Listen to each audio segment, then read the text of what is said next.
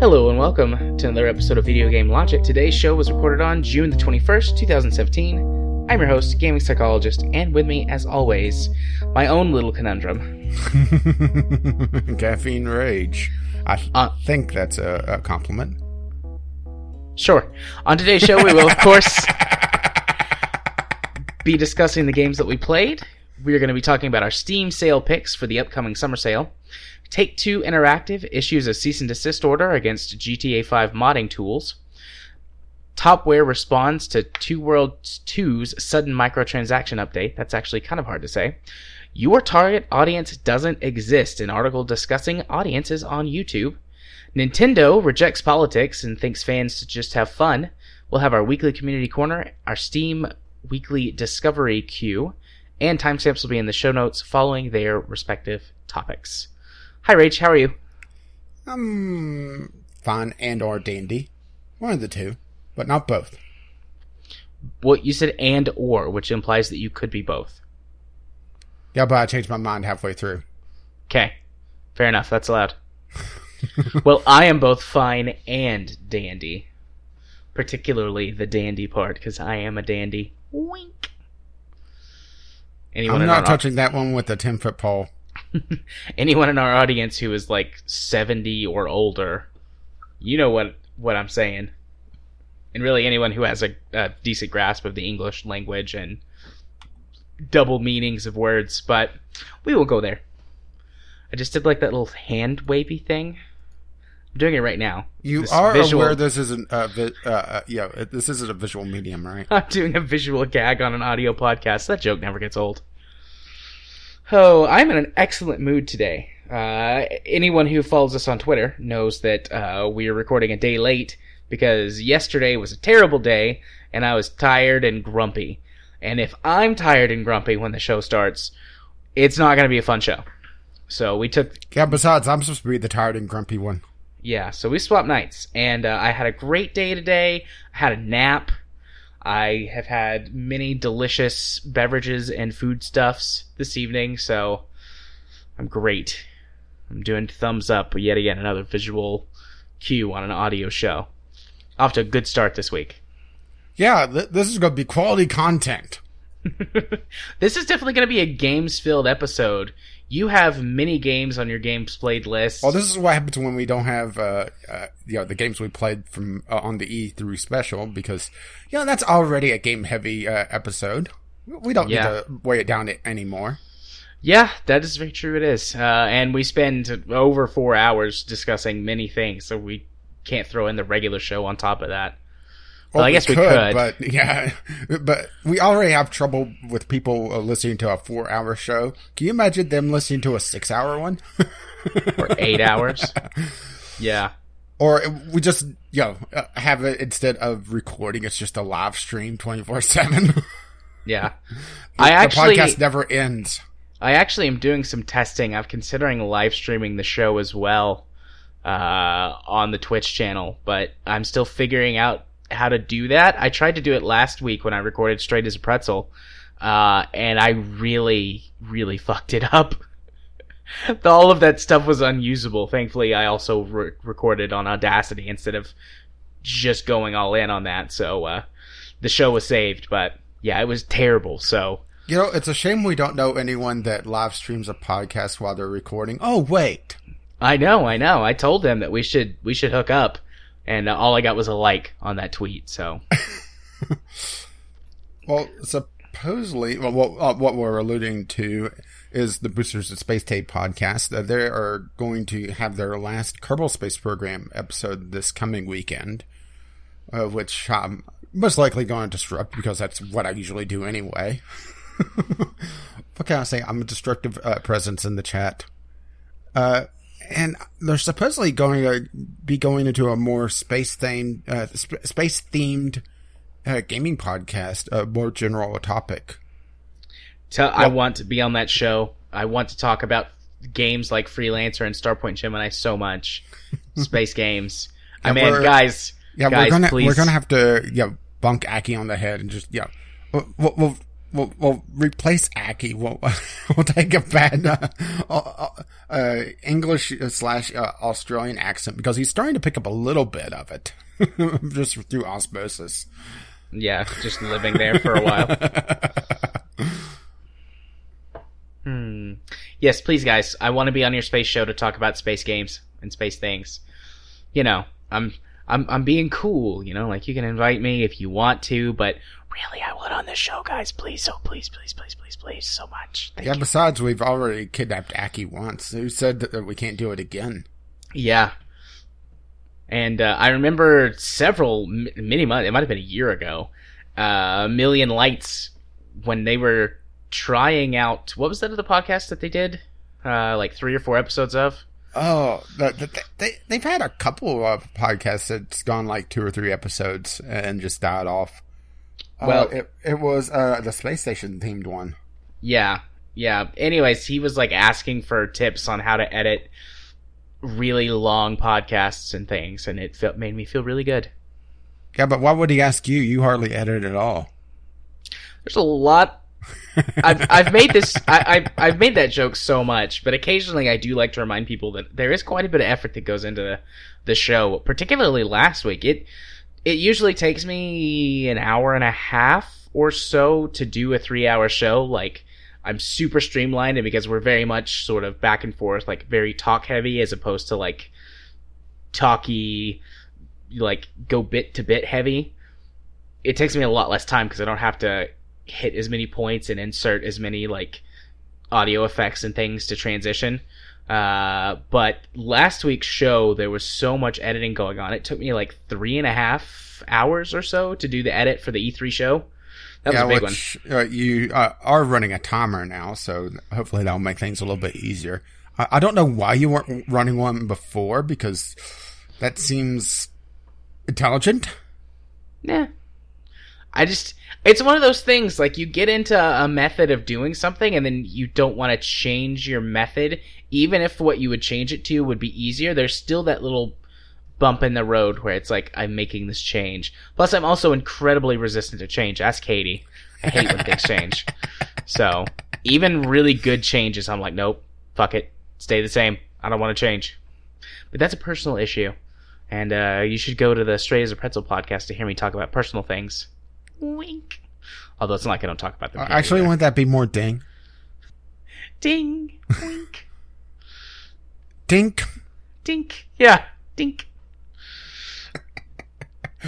Well, we've successfully gotten completely off course. We're doing so well. Let's bring it back on track and go talk about games that we played this week. So, Rage, what have you played this week? Oh, don't you want to start with 2 weeks ago? Sure, we can start with 2 weeks ago. We've got the list. It's fine. Oh, well, talking about things just going completely off a cliff. How about a skiing game? Because a couple of weeks ago, they had a free weekend for Steep. That is the Ubisoft skiing game. And, yeah, that game is really, well, let's just put it this way. I found the price a little too steep for what that game has. Hey-o. We've made that joke before, but it still holds true, especially after playing it for a while. Now, I missed the open beta when it originally came out because I had just other things to work on. But, you know, I thought, let's try it this time around. And it's one of those games that I could definitely see people that are into skiing and into, well, it's skiing, snowboarding, paragliding, or this wingsuit thing. It's not technically paragliding. It's, you know, it's flying squirrel cosplay. Oh, and I'm blanking on what the others are. No, there was a paragliding thing, but it wasn't a proper paraglide. You know, like you have the giant fuck off fan on your back and you're flying around. It's just gliding with a parachute. And there was something else that I'm completely blanking on. But it's essentially different winter sports. I mean, that's the crux of it, and it's open world-esque, but there's also events that you can play. My main problem with Steep was the same problem I actually had with Shadow of the Colossus is that I absolutely hate the fucking camera in this game. Because it seemed like it was always too busy trying to show off and not trying to show me where I was going. There was many times that I pulled a perfect impression of Sonny Bono plowing headlong into a tree because I couldn't see where I was going because the camera decided, let's point towards the ground as you're trying to land a jump. Was that in bad taste? No. I had a chuckle. It was either I would just plow headlong into a tree, or during the wingsuit phases that I was trying to play, I would go full long dark, as I would try to judge if I was going to be able to get through or if I was pulling up enough to get a little bit more altitude to be able to avoid a ridge.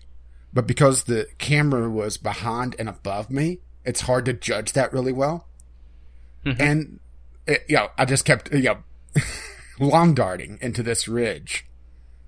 And I'm sure it's something that you probably get used to, if you play the game enough, but I had no interest in buying the game, and it was just, trying it for a free weekend. And there is a first-person camera. That's the thing, is that there is a first-person camera. It's the GoPro cam. The one that they strap to your head.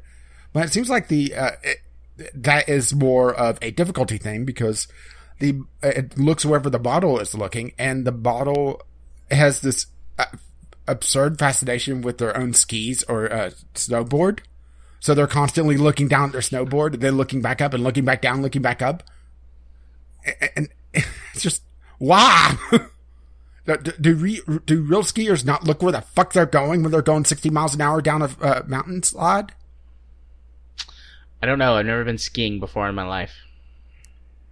Oh, well, I haven't either. It's just one of those things that after playing this, I don't want to. But it was kind of funny that, obviously they put out the free weekend just before they announced the Olympics things, which I think would give this game a lot more legs, because a lot of what the game is built on, at least for the time being, is built around this sort of, there are set challenges, and there's a story mode, which, like all sports games, it's extremely cringy, and I don't get why EA wants to put story in this. Let's put it this way.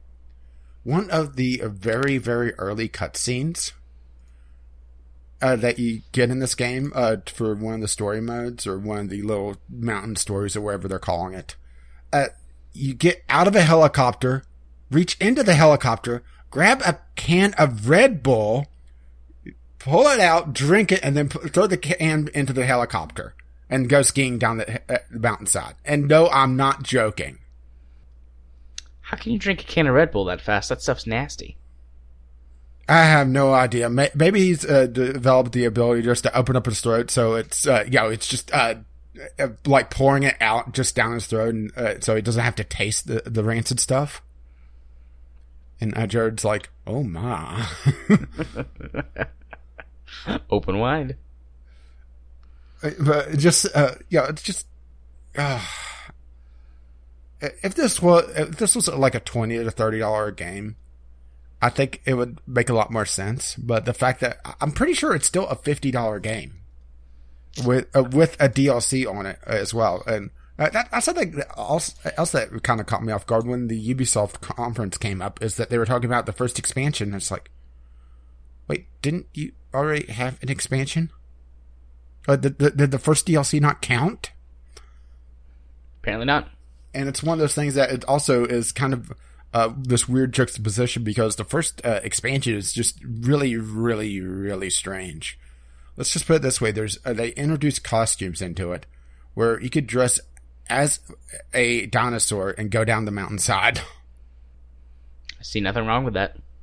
But then the next expansion, or the next DLC or whatever, has Olympic style, or it's actually Olympic licensed, because you can't use the term Olympics without it being licensed, can you? I don't know, actually. Because they had the Olympic rings in it, so it had to be licensed. Let me do a quick Google search. I mean, the Olympics, they're almost as bad as the Red Cross when it comes to their trademarks. As a matter of fact, if you may have noticed that there's been a wave of games patching themselves to get rid of the red crosses on health packs. That's why is that the Red Cross is just going absolutely berserk lately.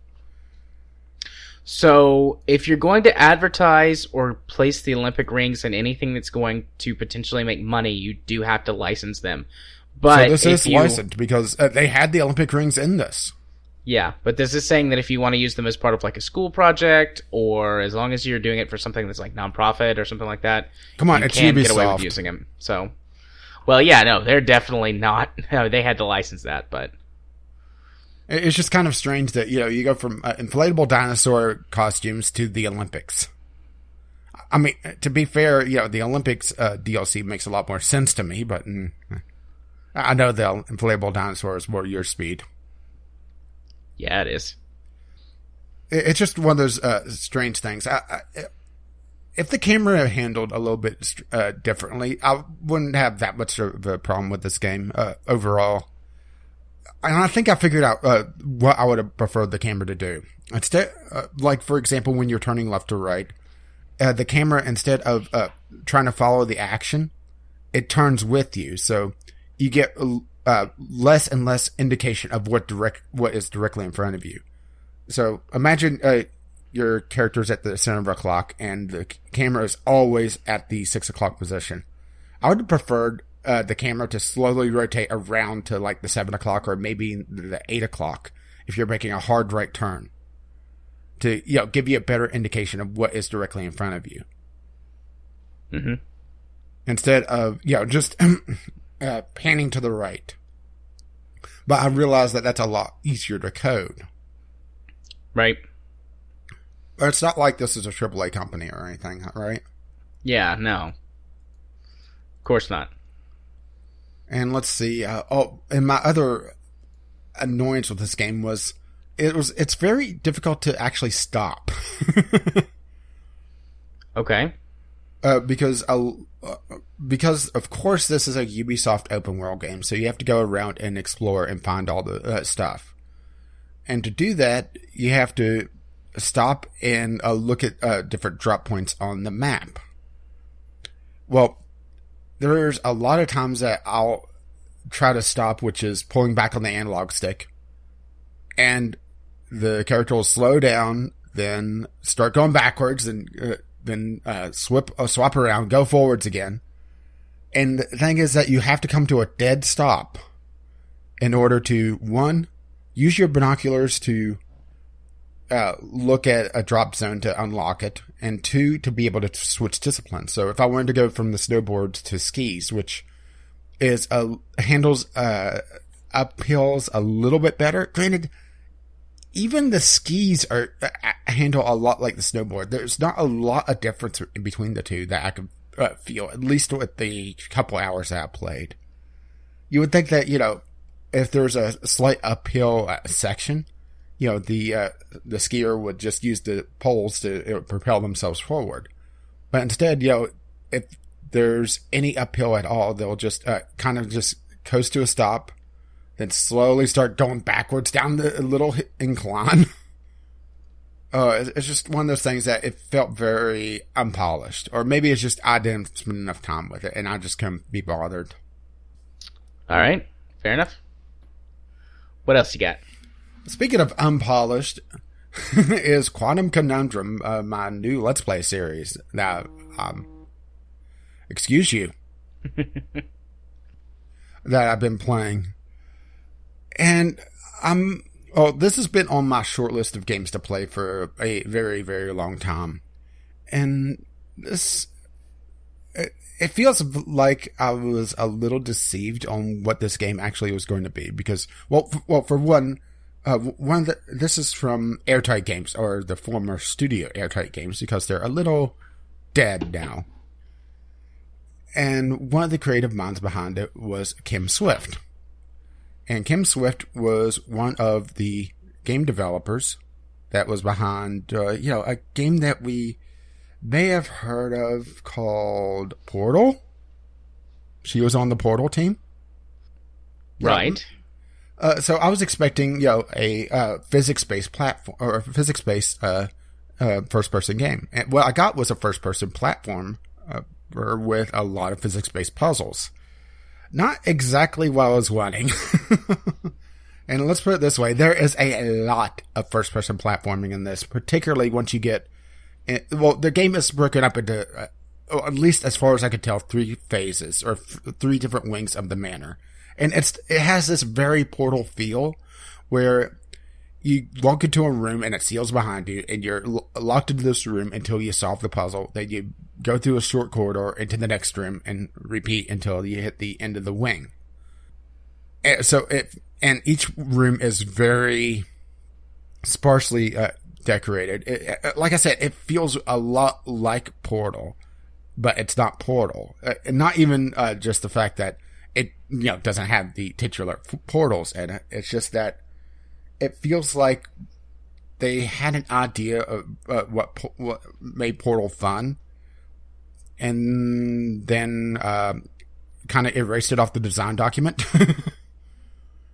Well, let's put it this way: you also have the person talking over the intercom. Only this time it's Q from Star Trek. And Okay. no, I'm not joking. It's John Delancey, who played Q, and he is funny at times. Other times he's just annoying. But what really gets me is the first-person platforming, and there is just so much of, get onto a couch that is flying across the level while time is slowed, and because there's so many items that are not an even platform. There's been times that I'll land on something, and then because I didn't land on the flat portion of it, I'll slip off of it. And there's a weird bit of momentum with the movement as well, where it feels like it's built with a controller in mind, so you're having an analog movement. It feels like a low-rent Portal. Only without the... Well, it feels like a low-rent Portal that's a first-person platformer. Not exactly my cup of tea. I'll probably finish it. I mean, I'm not hating it nearly as much as I was hating life playing Halo. So, it has that going for it. Yeah, but you said yourself earlier that's not a very high bar. True, but it's the fact that I'd much rather play a first-person platformer than play Halo. I'll tell you how much I was hating Halo. Fair enough. And I'm trying to think of anything else that really stands out about this. Like I said, this is from a now defunct game company. Oh, this is a Square Enix game, so that's probably why they probably had some sort of unrealistic sales expectations of this game. Now that I think about that, maybe of exactly what happened with this, because this came out in, I want to say 2012, 2013.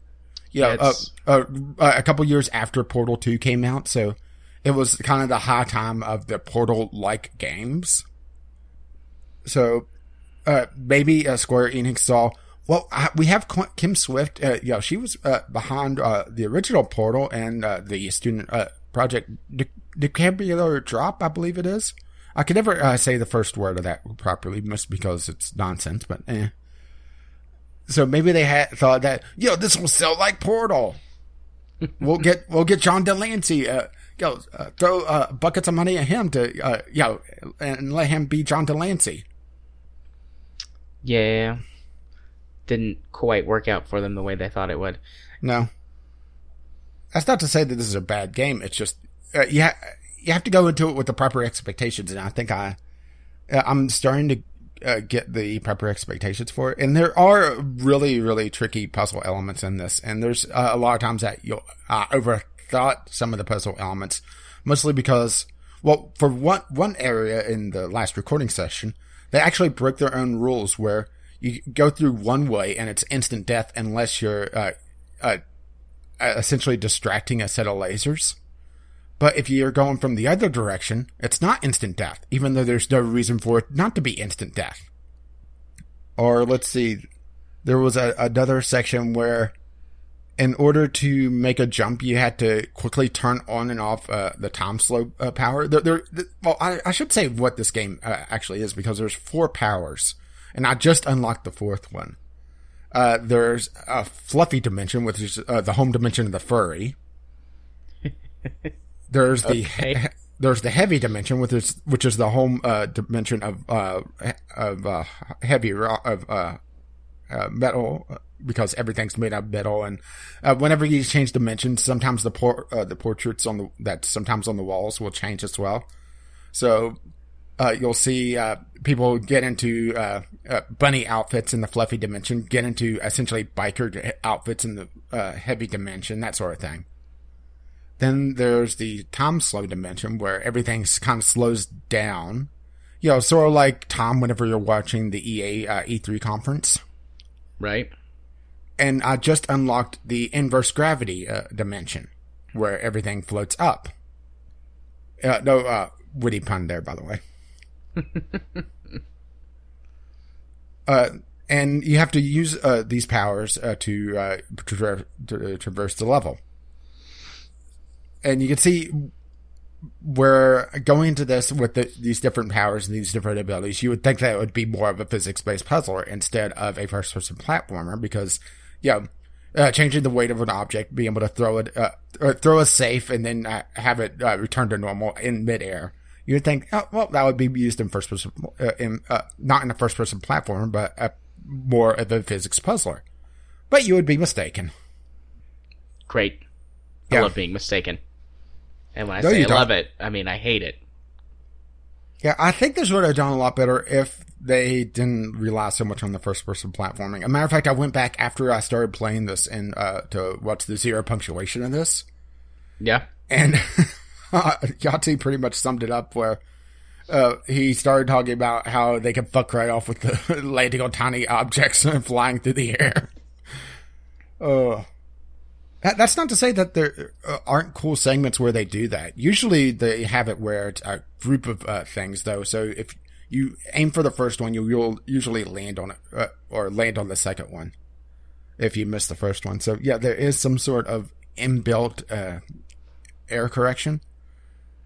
But there's a lot of segments where you have to land on this one thing, then jump off and land on another, then land on another, and it can get very frustrating. So speaking of very frustrating, let's move on to Forts. Okay. Oh, this is a game that I wanted to do a Sunday sampler on, but it's one of those games that it feels like it's a game developer that's made a game for themselves and forgot that, other people aren't going to be experts at this game. So they have no idea how to play this. What this game is you think of it as a combination of sort of Worms with a fort building aspect built into it, where you have to destroy the enemy fort with your fort as you're building it. And a lot of it comes down to really the speed of your building, but you also have to be very precise in your building. And that's where things kind of break down, because if you screw up, it is very easy to end up in a situation where your fort is not optimal, and at times you won't even be able to place something properly because, for example, guns, because this is a weapon-based, team weapon. I'm not even sure what to call this genre, really. But anyway, you can't put weapons on an uneven surface. So if you screwed up on building your fort and have an uneven floor, well, you may not be able to put a weapon there, and that may screw up your entire design because you're having to rush to get everything built. Okay. And there's the enemy that's also throwing stuff at you the entire time, because it's not. Yeah, I looked at this game originally, and I thought this was going to be a turn-based game, but it's not. It's real-time based. Okay. I mean, you could. I saw you just clicked on the link to look at this game. Yeah, well, it's actually on my wish list, but I want to go back and look at it to get a visual refresher on what's going on. And I also assumed it was turn-based, but it's not. No, it is not. It is not. It is real-time, and that's where I think this game falls apart. Really, is that the fact that it's a real-time building, because a lot of it feels like it's a phone interface where you have to click and drag and build up things.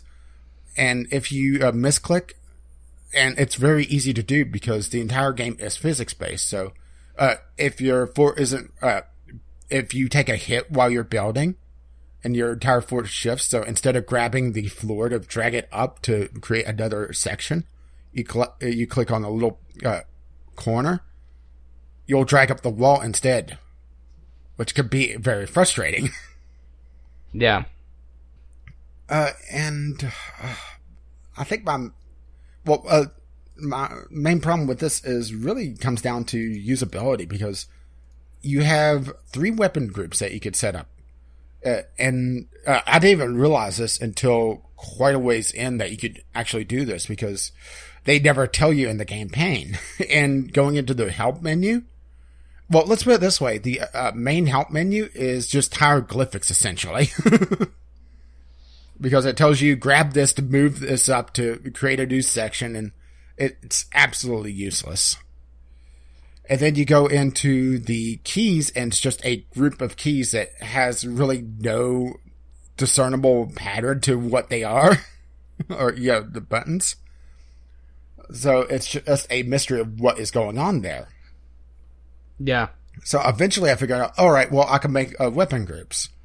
Well, turns out you can't group snipers because they found that to be too powerful, but they didn't want to, try to balance them. So you can't group snipers for some arbitrary reason.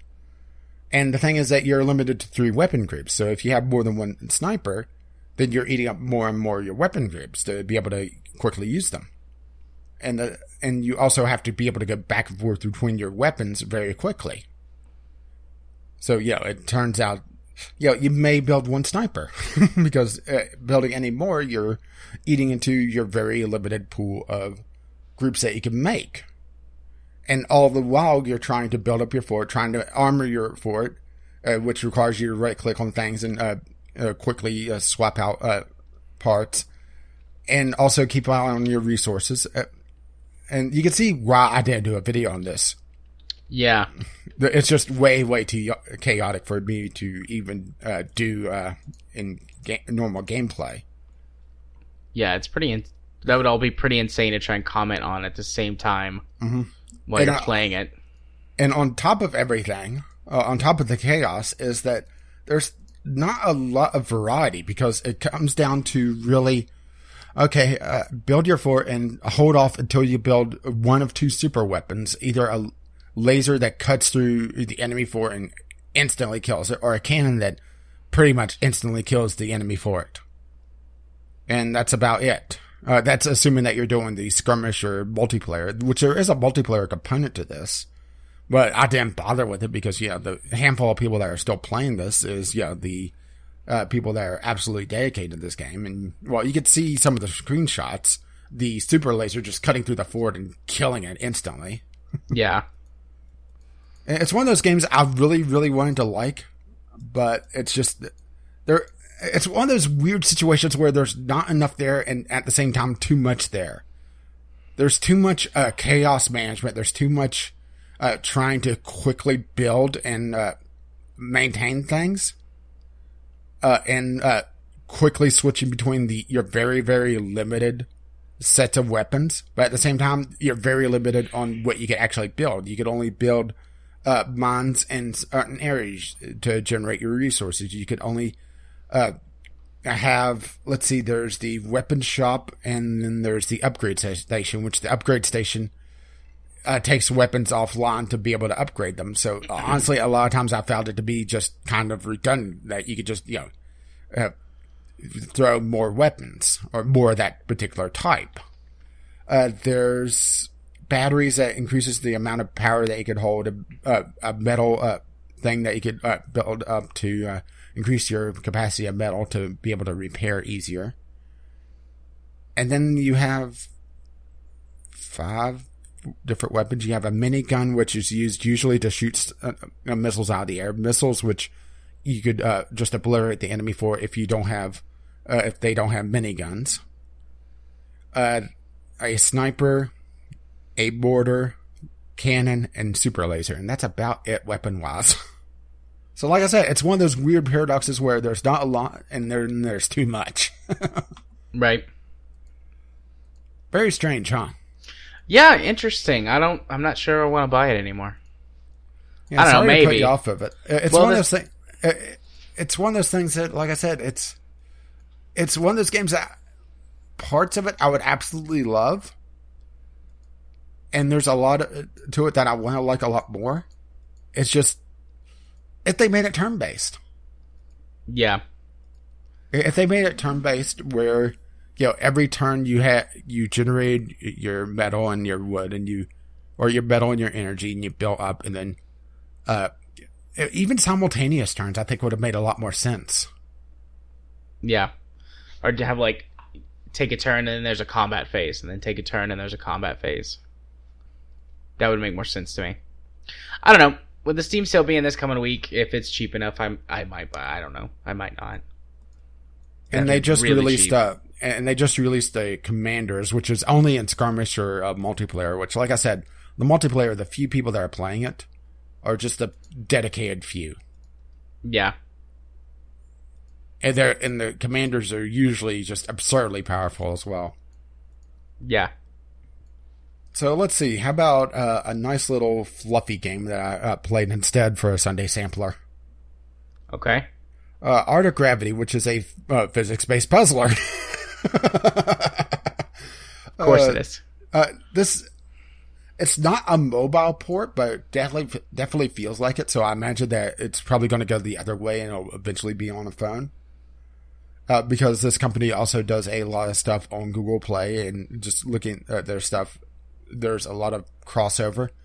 But this is essentially a game about taking balls and breaking bricks. And lots of explosions. And maybe that's why I kind of actually like this. And that it's dirt cheap. They don't try to pretend that, we're on PC, so we're going to charge you $10. No PC tax. Yay. But it's really just about exploding different levels. It's a very short game. It's only likely a couple hours in length, but also is $1. So, it's comes down to actually a fairly decent price for a little, rather clever puzzler, because I really break it down perhaps a little too simply, because it's about clearing the level of the blocks, and there's different types of things that you could have. You have balls that could come in from one of 6 directions and impact any block on the level. You have bombs that could explode. On some levels, you're able to move them. You have some blocks that are resistant to a certain color of ball, so you have to use a different color of ball, assuming that you have access to that, or you have to just deal with the resistant block. You have balls that will go through blocks and shatter planes of glass. You have glass that, like I just said, will be resistant to some balls and cause explosions to be contained. And like I said, it's interesting and somewhat creative little puzzle game. I did have my problems with it, of course, because I'm me. Right.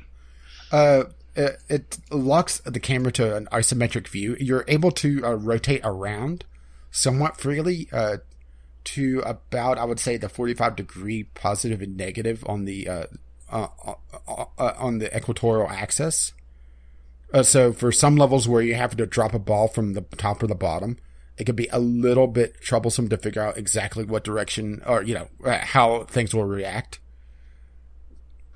Because you're not able to see quite as clearly as you should be able to, and also because the camera snaps to these isometric views, it can sometimes be a little disorienting of, just how the level is built. And also there's not a level select screen, so you are able to replay levels, but you have to go through them individually, and going back and forwards, which, if you want to play a particular level again that, is very satisfying to watch explode, you're going to have to just really try to just go back. But honestly, this isn't a game I think you had played more than once or maybe twice. and there's not a huge emphasis on alternate solutions to a lot of these puzzles. There are a few, but most of them are tied to achievements, so it's going to be more tricky than you may expect to find the alternate solutions. Yeah. This looks cute. I'm going to add it to my wish list. Who knows, maybe it'll be like 25 cents or 50 cents on the Steam sale. That's what I'm expecting, about a 50-cent game. Yeah. I mean, hell, they have what they call the Relaxing Puzzle Box from the same developer. That's $3.36. Yeah. That's super cheap. 3 games for less than $4 without it even being on sale. 4 games. Like 4 games. 4 games for less than $4 without it even being on sale. Well, it has a 15% sale on it. Whatever. Well, I was being fair. It's the 15%. It's just the bundle discount, though. It's not like sale. It's cute, though. Yeah, I figured, after having Forts kind of fall flat on its face, I wanted something quick and easy to do, and I pulled this out of my review bin. Which the previous 2 games were review copies, by the way, so... Right. And then, let's see, my last game that I played was Feria, which I came back... Well, I've been checking in on it occasionally, but they started a new, I guess you could call it, event where they're having a bunch of world bosses, and they also expanded their single-player content quite a bit. Mm-hmm. The world bosses, I think, is by far the most interesting bit that they're doing, where it's individual battles, and there's different... I guess themes to them is the proper way to do it. I've only done 2 out of, I think, 8 so far, because they just released another set of them right before we recorded this, and I was most of the way through the first set. Well, let's put it this way. The first boss I fought was the Yak boss, where it had... Wait for chuckle. I wasn't going to chuckle, actually. Okay. The Yak boss, where... it had pretty much all the cards that would summon angry yaks and summon groups of yaks. And when I beat that battle, the board was just... It looked like a herd of yaks just wandered onto it. And it was actually a very, very tough fight. The second fight that I did for a world boss was actually probably the most fun I've had with this game outside of multiplayer, which is just... The multiplayer of this game, like I said ages ago, is a lot more satisfying to play than anything I've ever done in Hearthstone. But the second world boss is every time an enemy every time an enemy dies, its health and attack gets transferred to a creature in your hand. So, or to their hand. So, if I kill, let's say, something that's a 1/1, well, it gives something in the enemy's hand a +1/1, and then they summon it, and let's say they summoned a 1/1 with that 1/1. Well, okay, a 2/2. Well, that dies. A 2/2 buff gets put into their hand on a random creature. So you can see how this can spiral out of control very quickly. Yeah. And that was actually a lot of fun and very intense.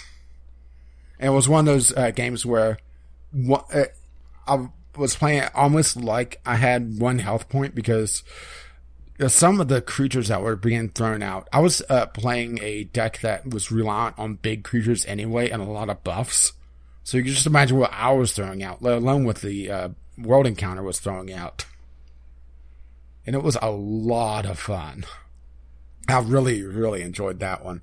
I still need to play a lot of the other world bosses, though. I still have probably about 6 or 7 of them now, just because I have the second set to go through still. And they're all tied to various levels of your account. So as you play the game, your account levels up, and you get gold, and you get... they actually give you legendary creatures as well, or legendary cards for leveling up, which was a little bit shocking. You'll hit a like level 30 or level 40, and it'll say, well, it looks like you don't have these legendary cards. Pick one. Like I said, like I said, a very generous game. And the single player component that they added on top of the world bosses is they essentially took what single player content they had and remixed it where you have a pack of, I think it's 7 different encounters that gets remixed over and over again. It allows you to level up your account to get that gold and get the cards and everything else that gets tied to your account leveling up. And some of the encounters are extremely tough and a lot of fun because they changed the board. Some of the boards will have it, instead of having the 4 Faeria Wells, which is how you generate your mana. I should go into this where I explain this a little bit better, because what happens in this game, it's not like Hearthstone where you have a set board and that's it. What this is you're generating a hex-based map. And on this map, depending on the level, usually it's 4 Faeria Wells, and in multiplayer it's always 4 Faeria Wells and essentially the corners of the map.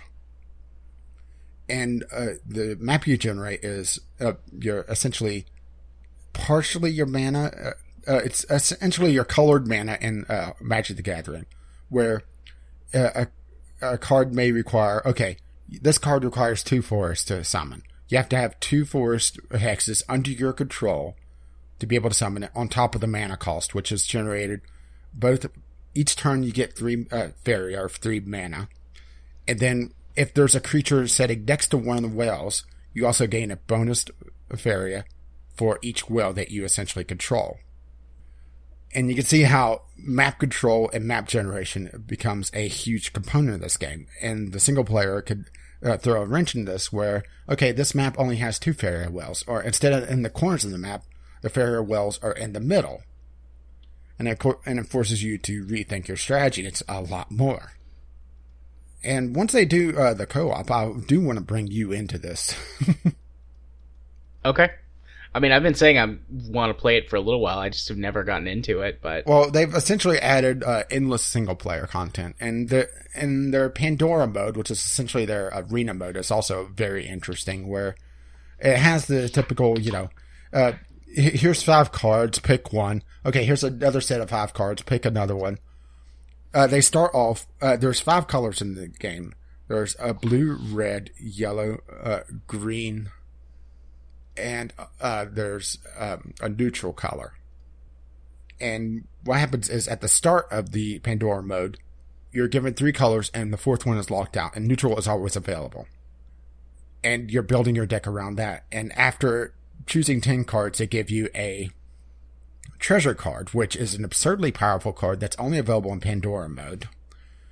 And you choose one of 3 treasures.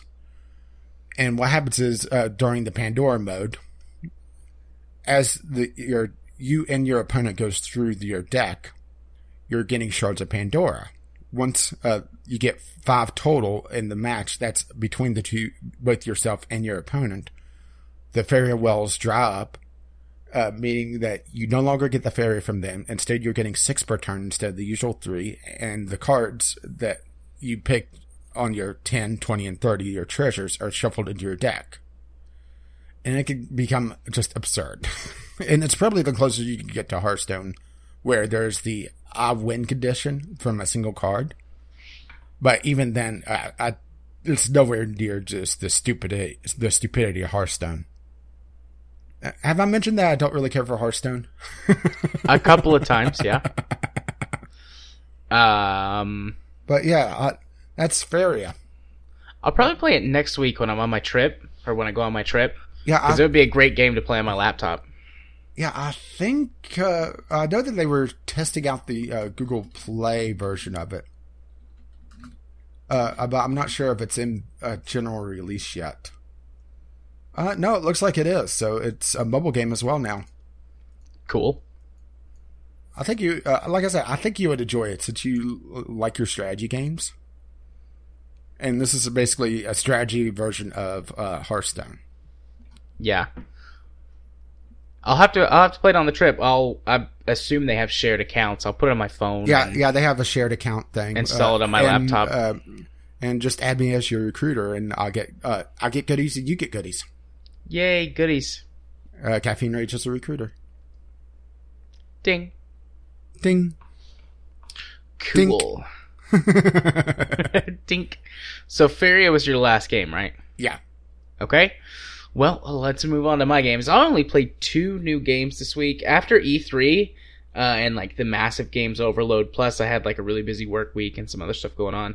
I just was like in burnout mode for new games and doing like recording and testing things out. So mostly I played like Transport Fever and Euro Truck and things like that, like games that mostly so I could sit and just do something and listen to podcasts and chill out. Mm-hmm. But I did play a couple of review titles that I got from Keymailer.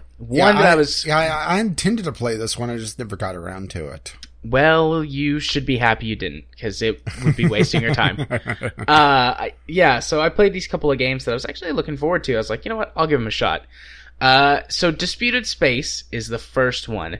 This is a 6 Degrees of Freedom space arcade shooter that has procedurally generated like star fields and nebula backgrounds and stuff. It's very pretty. Not that you could tell from all the cannon fire. But yeah, there's like 18 million laser and plasma bolts and things. So the positive things about this game, it looks great. The art style is good. They went for a very jagged, for the most part, sci-fi look of old. And it looks really good. It's not cel-shading, but it's got something going on with its art style that kind of makes it look cel-shaded. It's gorgeous. I really like it. All of the sounds are spot on, like the laser sounds and the torpedo sounds. And I sure hope the laser sounds are spot on with how many they are shooting. There's a ton of different ones as well, which could be a good thing later when they've worked on it some more. But each of the weapons sounds and looks different and feels and sounds really good to shoot. And yeah, it looks real pretty and it sounds really pretty. And then after that, the game kind of starts to fall apart. I think that this... they haven't called it a beta or anything like that, which is good because this is definitely like alpha or maybe even pre-alpha. Like this feels like a proof of concept or something like that. Like, check out this cool art style. Look at this game that I'm making. Isn't it fancy? That's great. Now I'm going to go hide it for 2 years and work on it some more. There's so much stuff missing from the game. What, did they put it out on E3? Maybe. There's so much stuff missing from this game. Like, the HUD is useless. So you have... How many different weapons are there? I think there's 6 different primary weapons and 2 different secondary weapons that you can cycle through.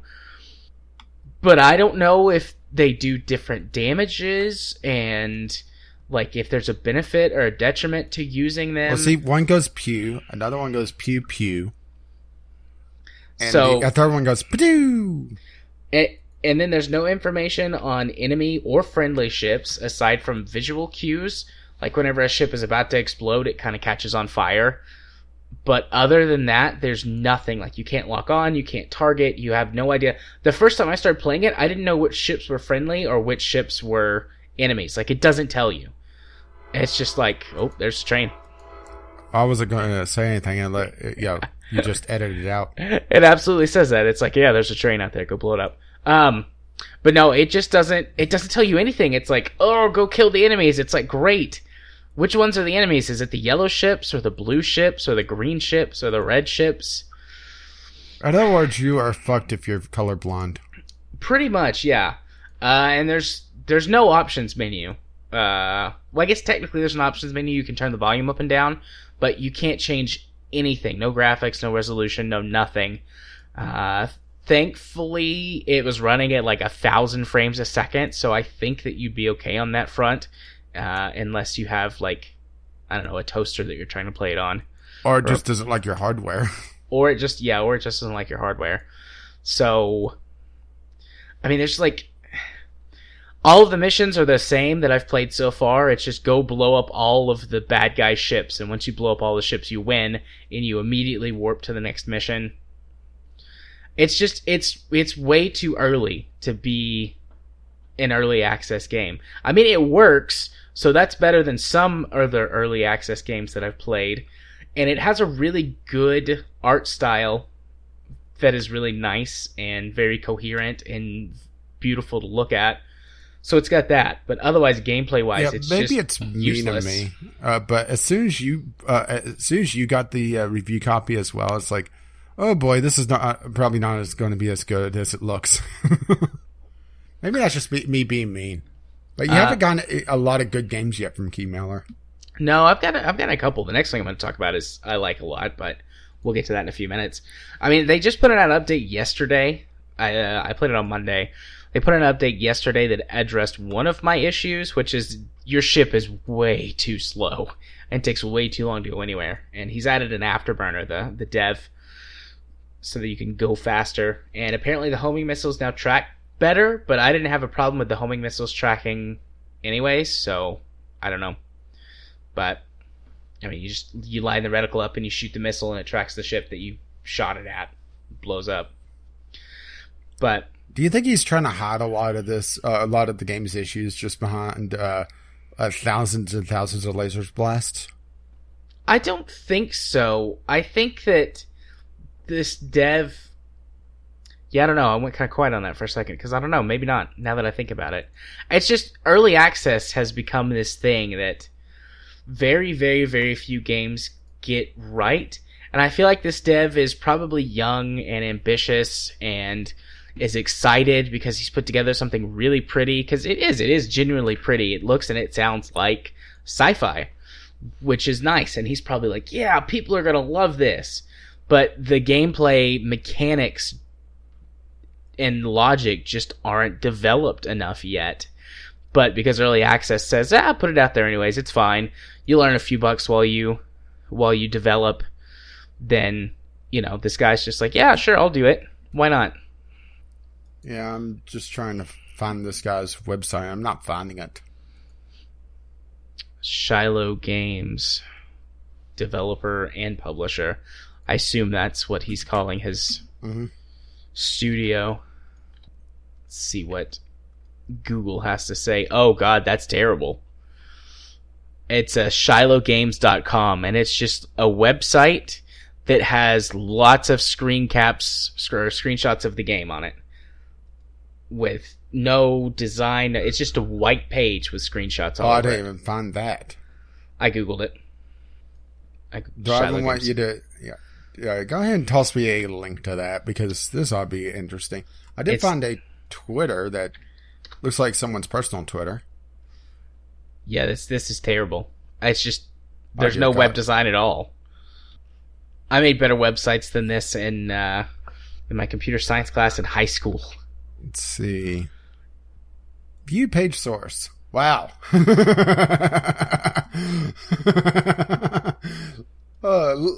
Just take a look at page source. Okay.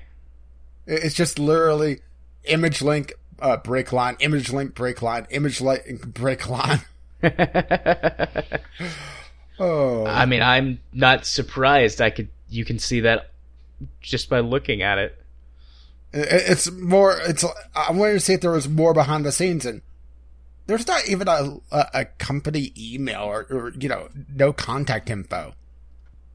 I think that's the most damning thing, is that there's no contact at all. So maybe this Twitter I found is their I don't know. It's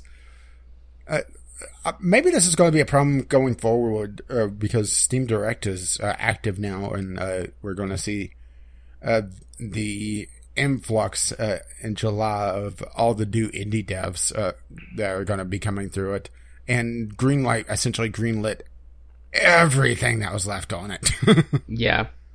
I mean, I feel like this is a good concept. This is a great, a great concept to take to like Kickstarter or something and be like, here's my concept for my game. Here's what I'm really good at art and things, but I'm not so great at designing other aspects. So I need money to hire those people to make this game better. Yeah. But, this guy's just dumped it on Steam. I mean, it's receiving pretty quick updates since it was launched. But so hopefully he continues to work on it, but I have very little faith in these games anymore in early access, so Oh my god, you are becoming me. I really like the art style. I hope that it becomes a decent game. I hope that they put some work into it, but I mean, only time will tell. I'll check back in 6-8 months. See where it is. 2 more updates and the game just goes dead. Like, I would say a good half of these indie early access games. Yeah. Which I think that's going to be a big problem coming forward, is that we see so many of these early access games just die on the vine. And it's going to break confidence of the early access program. Not that there's a lot of confidence there to begin with, but still. Yeah. So the other game that I played is Galact Quest. And no, that is not a typo. That's the actual name of the game, Galact Quest. And it is a match 3 puzzle style game where that you can choose between 2 characters that each have their own little story that are connected. And you go through and you solve puzzles and you progress the story, unlock little levels and trophies. It's fun. It's a really nice, relaxing puzzle game. It's not difficult at all. You can turn on like a challenge mode, which gives you like time limits for all the levels and takes away some of the sort of comfort features. So it's got these little cubes that you shoot up in order to match. Does it go pew? It makes like a glass shattering sound. But anyways, it's got these little cubes you shoot up and you can like switch between the colors and everything like that, and you get lots of power-ups that you can use. If you turn on the challenge mode, you can no longer switch the color of cube that you're shooting, and you get less power-ups to use during the levels. And then also, like I said, there's a timer, so if you don't complete it before the time runs out, you fail and you have to restart it. But I just played it on the normal, relaxing difficulty, listened to the not too bad music. I mean, it's after a while it gets old because there's not a lot of variety to it, but in the beginning, for the first hour or so, I was like, this is actually pretty relaxing and nice. I can handle this, like, just chill, relaxed game. It's got a very campy sort of sci-fi story. The writing isn't the greatest. You can see where it borrows from like Star Trek and Star Wars and things like that. But it's kind of silly, and I like that sort of thing. It's just a nice, fun, relaxing little puzzle game. It's super cheap too. It's only $4. It's definitely worth $4. It's got like 200 total levels to play through. I haven't played through all of them. I've completed one of the stories, and I'm working on the second one now. So you can get through it pretty quickly if you're not not in challenge mode. Just hang out and complete the puzzles at your own pace. It does have a couple of weird tech things. Like, I'm not 100% sure what the resolution is of this game. It's definitely not 1920 by 1080, I can tell you that for sure. But I'm not sure it's let's see, what is it, 1280 by 720? I don't think it's that either. Or 1600 by 900. It's like a weird aspect ratio. It's a 16 by 9 aspect ratio, but it's one of the weird intermediate ones, and you can't change it. So Oops. It looks oddly stretched on my monitor, like in a weird. It's really hard to explain. You just have to see it, I think. But I don't know.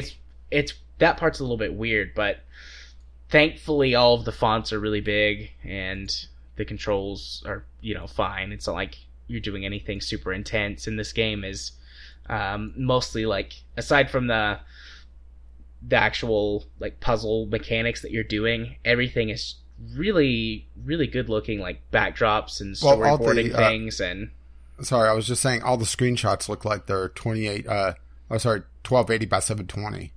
It's definitely not 720. Definitely not. I think it's, what's the 1360 whatever? Just above 720. Yeah. I was just saying that the screenshots look like they're 720s. I mean, the screenshots might be. Let's see.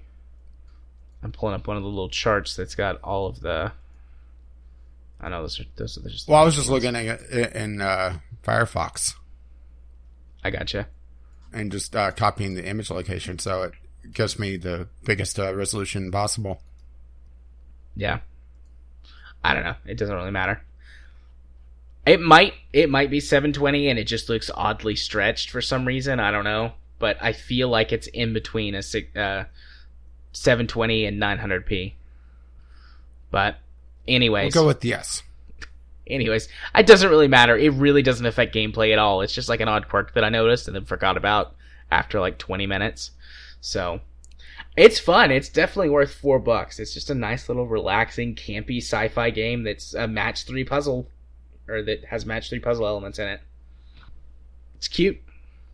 I'm glad I got it.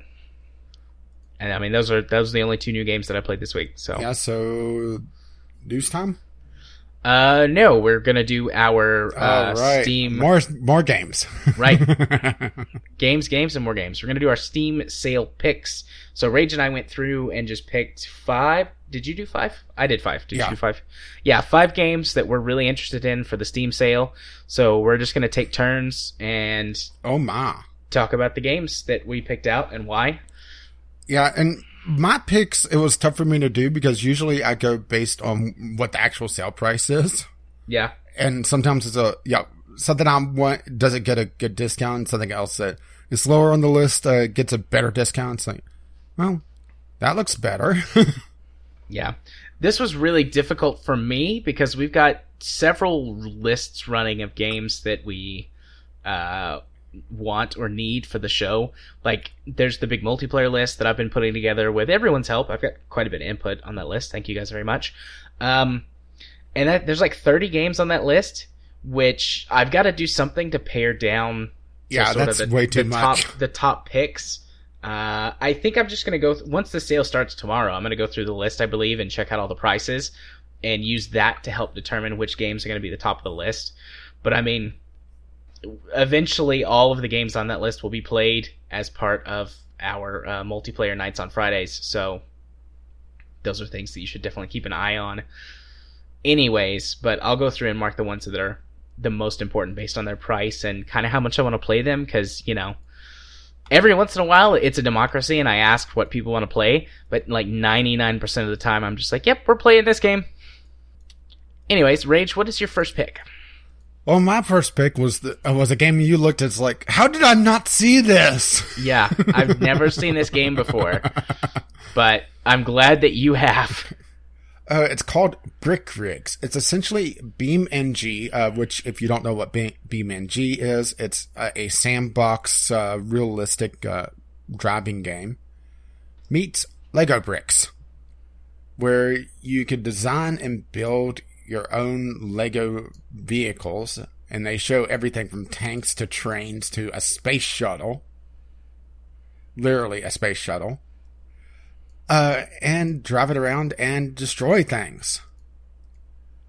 And it's all physics-based, so if you wreck your car, it explodes in glorious Lego destruction. And like, it's a very interesting idea. There's actually not a lot of Lego building games out there, is there? No, there's a couple, but I mean, most of them went the sort of Minecraft. Yeah, not a lot of them are vehicle based. A lot of them are the Minecraft style. Even the official Lego one, Lego World, it's more of a Minecraft open world RPG and not going around building vehicles.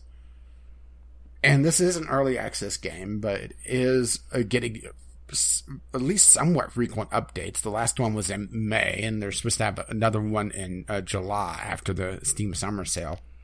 And it's also starts off fairly cheap for an early access game like this. It's $15. So if it does go on sale, I'm not sure if it will, just because it's an early access game. I'm expecting it to drop to around the $10 range. Yeah. Yeah, I mean, I put this on my wish list. I don't know if I'm going to buy it or not, like I said. It may end up being a Friday thing. It might be. It does have multiplayer. It might be. I might put it on the list. I don't know. We'll see. It's definitely on my wish list now. Okay. Well, my first game is Warshift. I think this is the only indie game on my list. Well, no, there's another one. Actually, there's 2 more. Okay, so that's not true. I was going to say, I only have 1 indie game on my list. I went all AAAs this time, but no. Anyways, Warshift is a game that's a mix of real-time strategy and RPG elements. So there's the top-down grand strategy section where that you can, set up your troops and your strategic elements and everything and figure out what you're going to do. And then you can jump down and take over one of the vehicles, or, well, many of the vehicles, to actually take part in the combat. And I'm a huge fan of these kinds of games.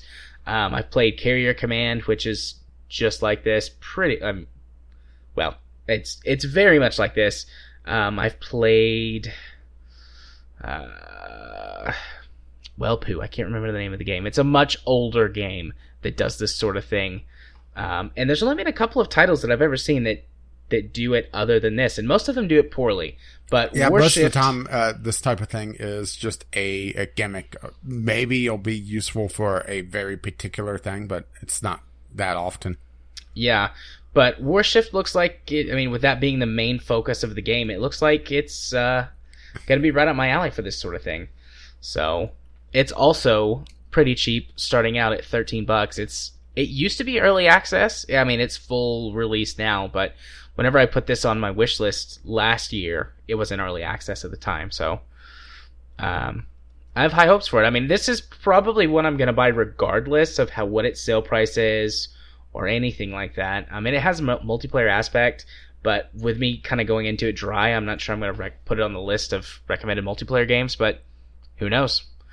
But this is definitely one that I am for sure going to buy regardless, because I've had my eye on this game for a long time. It was near the top of my wish list, like the sorted portion of my wish list that I actually care about, not like the 1,000 other games that are just on there. And I usually buy the number one game on my wish list every sale regardless of what its price is, because I've placed it at the top for a reason. So really looking forward to this game. I hope it doesn't suck. All right, well, it's my turn again with Darkest Dungeon. This has been on my wish list for quite a while, actually. I think all the way through its early access portion as well.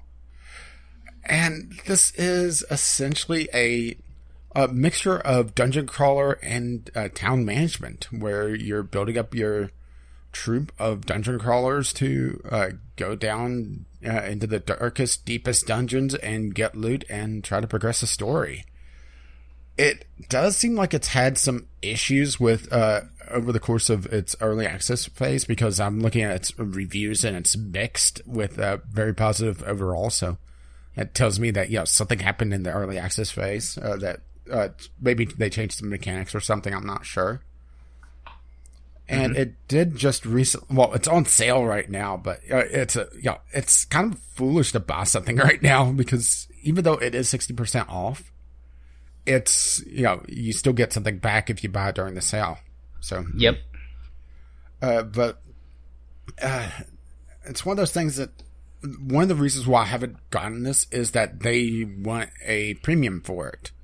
It's normally $25, and that seems a bit high for this type of game, to be perfectly honest. Yes, I realize that it's one of these games that is really long in the tooth, that you get a lot of content out of it. But it's also one of those games that if you don't hit the ground running, you could end up where it just becomes a grind and not very fun. And I just don't want to risk that much money on it. And one of the big criticisms I had heard about this game is that the end game, starts to get very grindy, particularly if you get an unlucky roll and lose your main crew. And that's kind of put me off of it. Really pulling the trigger on it in the past. So it's on the list again, and we'll see how it goes. Awesome. Yeah, this is a game that's been on and off of my wish list too over the last couple of years. I think it's been. Yeah, really. It's been out, in early access and then out for a while now. So. Yeah, and the expansion just came out a couple of days ago, I believe. Yeah, it's on my list right now, but I don't know.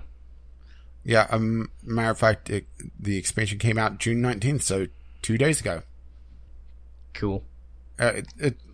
It's going to be one of those wait and see how the sale goes, because if it hits another 60% off, maybe I know, maybe it's just me being a cheap gamer, but it also is one of those games that it's very hit or miss. Right. No, I understand and that. the fact that RNG can absolutely screw you in this game. And if you lose your main crew, it sets you back a long ways of trying to progress the story. And it also has a few mechanics in it, unless they've changed it, and maybe that's part of the reason why it has a mixed review overall, where it prevents you actively from grinding older dungeons with the same crew over and over again. You're forced to progress. So it may be part of the reason why it feels very luck-based. Right. Okay. Well, my second game is XCOM 2. How long's XCOM been out now? A couple of years? Yes. Yeah. So... As a matter of fact, they have the expansion coming out this year. Yes, they do. I love the XCOM series. I like the old series. I prefer the re-release or the... I don't know, whatever you want to call it. It's not exactly a remaster. They're very different in a lot of ways. Revision. Yeah, the revision. That's a good way to say it. I prefer that. Just, modern game design, yada yada, all that stuff. And XCOM 2 has really been high on my wish list, but I've just been itching to play it. So this is going to be another one that no matter what its sale price is, I'm going to purchase it because I want to play it really badly. I'm not sure if I'm going to get just the standard game or the digital deluxe edition. Is the digital deluxe edition going to come with the DLC? Most likely not. Okay. Well, we'll see then. I guess it just depends on the sale price as to which one I buy because, ultimately I'm going to wind up playing this with the Long War mod, so it doesn't matter what DLC and stuff I have. So it's just really going to come down to how much the discount is as to whether or not I buy the standard game or the digital deluxe edition, which does have the older DLC, I believe. Yeah, I don't think it has the expansion, though. I'm trying to find what the digital deluxe actually has, and they don't exactly say that, which is frustrating. Let's see. Yeah. Yeah, I'm on the store page right now looking for it. Oh, here goes. The XCOM 2 Digital Deluxe Edition includes the full base game, XCOM 2 Reinforcement Pack, and the digital soundtrack. The Reinforcement Pack, so that's not even the DLC. Let's see. What is the Reinforcement Pack? The Reinforcement Pack is cosmetic. Okay, so never mind. Regardless of what the sale price is, I'm just going to buy the standard game because I don't give a shit about that. It does have this Shin's Last Gift, and introduces a new soldier class with unique upgradable weapons, armor, and custom features, and a new narrative-driven story and map. Okay, so maybe I will get it. It doesn't seem like it's worth it, though. If the sale's good enough, I'll buy it. But it's all going to come down to the sale price. I probably wouldn't do it for 50% off because the digital deluxe edition is $75, so that would be $37.50. But okay. I see what this is now. The Reinforcement Pack is essentially their version of the season pass, mostly. With this is so badly designed on their store page. Oh, so it does have all of the DLC packs, because when you go look at them individually, it has Shin's Last Gift, Anarchy Children, and Alien Hunters. Does it have the Resistance Warriors pack? I don't think so. Okay, so it's got all of the current DLC except for the Resistance Warrior pack. What is that? Customize your squad of Resistance fighters with a set of bonus outfits, yay, and headgear, yay, as well as custom armor and face ammo. Instantly unlock a survivor of the old war as a new recruit in your barracks. Cool. I don't know if that has some sort of special significance in game. I know what happens. Well, I'm still trying to figure out why. The initial story starts like they did it for XCOM 2 because it doesn't make sense. Yeah.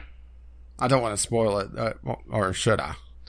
It doesn't really matter. Go ahead. Well, the fact is that XCOM 2 is essentially XCOM 1. You played like me and you dumb fucked up. You lost. So, the beginning of XCOM 2 is trying to rescue the commander from XCOM 1 because, hey, let's give the guy that fucked up another shot. Yeah, except in my timeline, I won. I beat the shit out of those aliens a bunch of times. I only played XCOM 1 a couple times, and I never spent enough time with it to get the base building down, so I always started to fall behind. Yeah. I've played through XCOM 1 several times on multiple difficulties. I've never done an Iron Man run,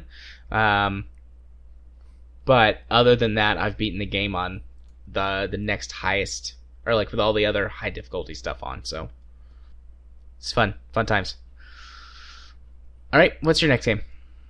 Okay, speaking of fun times, well, I went back and forth on this one because there's two games that could fit in this slot for me, but I went with Parkitect instead of Planet Coaster. Parkitect is essentially the more roller coaster tycoon of well, both of them are roller coaster tycoon-esque, but Parkitect is the more management based instead of Parkitect where you're building silly rides.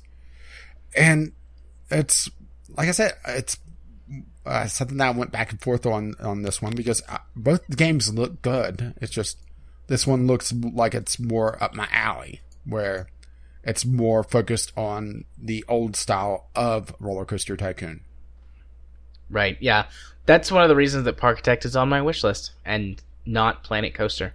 Well, I have both of them on my wish list because Planet Coaster is slowly adding more of the management style stuff, while Parkitect is adding more of the ride stuff.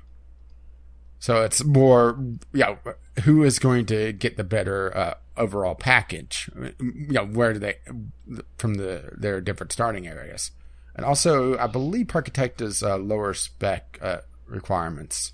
Yeah, it is. Because Planet Coaster, they went very shiny, and last I heard, it doesn't run particularly well. I could be wrong on that one, though. Planet Coaster is made by Frontier Development, right? So they make Elite Dangerous. Mm-hmm. So that's probably why it's shiny. Yeah, and this is an indie company that hasn't made anything else. Well, I think this also has some of the team from the original Roller Coaster Tycoon. I could be wrong on that, though. I haven't researched it nearly as much as I should have. But essentially, the breakdown is Parkitect is like Roller Coaster 1 and 2, while Planet Coaster is like Roller Coaster Tycoon 3. They have different focuses on each. Right. Okay, cool. Next game on my list is Project Cars. This is a third game that I'm 100% going to buy regardless of whatever the price is. And Project Cars is also on the multiplayer list. And it's going to be one of the top rated ones because I want a good car racing game on PC. This is likely not one I'm going to pick up because it looks like it's more on the simulation side of things. Yeah, it is. Although it's on your wish list. Probably just put it on there and forgot about it. Or, one of those things that I picked up or added and forgot about. Yeah, fair enough. But yeah, I definitely want a sim style car racing game for PC. I mean, I've always played these games on console, and because they're one of the only games that consoles can properly handle. But still, I'm primarily a PC game player, and at this point, it's time for me to step up. I want to get a racing wheel too, but a good one is pretty expensive. So maybe that purchase will be for another day. This game's been out for a while now. It's got a whole bunch of DLC for it. And the base game is only $30, and it's been on sale for, I want to say like 50 something percent in the past, 50 or 60%. Lowest price according to this was just under $10. Okay, so yeah, it's had good sales before, so I'm expecting it to be on a pretty good sale this go around too. So if the sale is low enough, I might pick up the whole DLC thing, because all of the DLC, there's a bunch of different packs, is only $50 right now, and hopefully all that'll go on sale too. But we'll see. I might be spending a lot of money this time, a lot more money than I usually do. I average like $100 a Steam sale. I might go way overboard this year because I have more disposable income with my new job. Oh boy. So gonna break the bank. But yeah, Project Cars. Looking forward to that, and looking forward to playing that with all you lovely listeners out there. All right, well, back to my turn, and this is not a game, but a set of games. Deponia, The Complete Journey. This is another game or a game set that's been on my wish list for quite a while, and this routinely goes very cheap. It's just I never really pulled the trigger on it. It's a German humor and a point-and-click adventure. And there's it actually looks very funny. It's just like I said, I never picked it up because I just never. It's been one of those games that's been kind of just on the very edge of things, really. Yeah, I like Deponia. I've played a couple of the Deponia games because there's several of them, and I assume the Complete Journey 4. is and the Complete Journey is the original trilogy. Yes. Which Deponia have I played? Just Deponia, so I assume that's the first game. I quite enjoy it. It's a really good game with a good story. It's funny. I won't say too much, but it's good. Yeah. I liked it. So yeah, and I've been wanting a new point and click game and something that's not the Telltale style of point and click. Yeah, because honestly, it's kind of funny. Telltale simultaneously saved and ruined the point and click genre. Yeah, because originally their games were very heavily inspired by older point and click games, and they slowly moved more and more into more of a third person narrative, or I guess second person narrative, actually, because you're kind of just looking into the scene and controlling someone most of the time, at least. And it's kind of a strange crossover between how they've changed things, and you don't really see too many point and clicks that of high quality like the Telltale used to do. Point and click has turned into almost one of those genres that has just been thrown to the indies that just shit all over it because it's an easy thing to do, you know? Yeah. I'm currently looking up second person point of view to see if I can figure out if it's a second person game or not. This is actually kind of complicated, and second person point of view is a little bit weird, and since I'm not like a huge literature English person, I would have to stop and take several minutes to read through this, so I'll just skip over it for now, and I'll come back and figure it out later. My next game on my list, if you are done. Yeah, I think I'm done. There's not a lot to talk about on that one. Okay. Even though it is technically breaking the rules, and it's 3 games instead of 1. Yeah. But honestly, it makes more sense to pick up the entire trilogy because it usually goes cheaper than the individual games. Yeah. So my next game is the first game on my list that I'm not sure if I'm going to buy or not, but it's really high on my list of my actually curated portion of my wish list. Excuse me. And that game is Tyranny. Tyranny is an top-down isometric view, old-school RPG.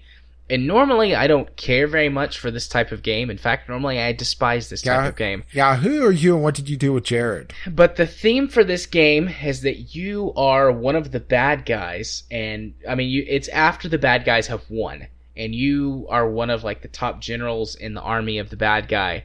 And you just get to play the worst person and just be evil. And typically whenever I play games, I play the good guy, or at the very least like neutral, and just try and serve my own interests. But every once in a while I get a mean streak, and this game is just like the embodiment of that. So I'm very much looking forward to just being the worst person ever. And in other words, you're gonna be like the Voltaire song, when you're evil. Yes, indeed. So that is something kind of strange, is how you don't really see a lot of games where you can be evil. Even games where you're supposed to be evil, like Overlord, for example. you're kind of a chaotic neutral. Yeah. And you're begrudgingly helping people. You're not evil. The only game I could really think of where you could really, really be evil was things like Black and White. Yeah, no, this game actively encourages you to be evil. Like, all of your companions from, like, the stuff that I've read about it and things, like, they're different types of evil. And instead of, like, them disliking you because you're, good when they're evil or evil when they're good, it's like, are you evil enough? Are you doing the right kinds of evil? Like, some of them, like, want you to constantly just murder people, and they like it when you murder, and other ones like it when you manipulate and cheat your way and steal your way through things, and other of them are really happy, like, if you're, like, take slaves and steal a lot. Like, they want you to be evil. I don't even know if you can be good. Well, what if I murder then steal their stuff? Yes. And? More. Anyway, Get so yeah. Stuff. Want stuff. Yeah. This game has been out for about a year, I think. I know it came out sometime last year, so I'm hoping for a decent sale. It's, as far as I know, it's not had a really good sale just because it's been less than a year old, and it was very well critically received, so it hasn't really needed to be cheap. But I'd probably pick it up, depending on how the rest of the games on the list go, for, like, the multiplayer and all of that jazz. I'd probably pick this up for about 50% off. Let's see. Lowest sale price I'm seeing was $22. Okay, so it has been 50% off before. That was during the last Steam Summer Sale. Okay.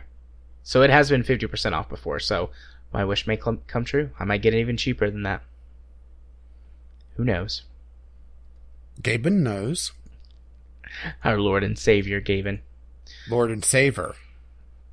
Super Saver. Alright, so what's the last game on your list? Okay, the last game on my list, it was one I just pretty much randomly grabbed. That looks interesting. And I think you said about the same thing about it. Is Stable Orbit. I have a lot of early access games on my list, don't I? Yeah, I mean, we both do. But Stable Orbit, like I just mentioned, is an early access title where you are managing the International Space Station, essentially. Or, an International Space Station. And trying to keep astronauts alive and build onto it. It seems like it's still fairly light in content. So it's still very early, hopefully very early in its early access phase. And, well, it's one that I'm going to keep an eye on. I'm not sure if I'm going to pick it up or not.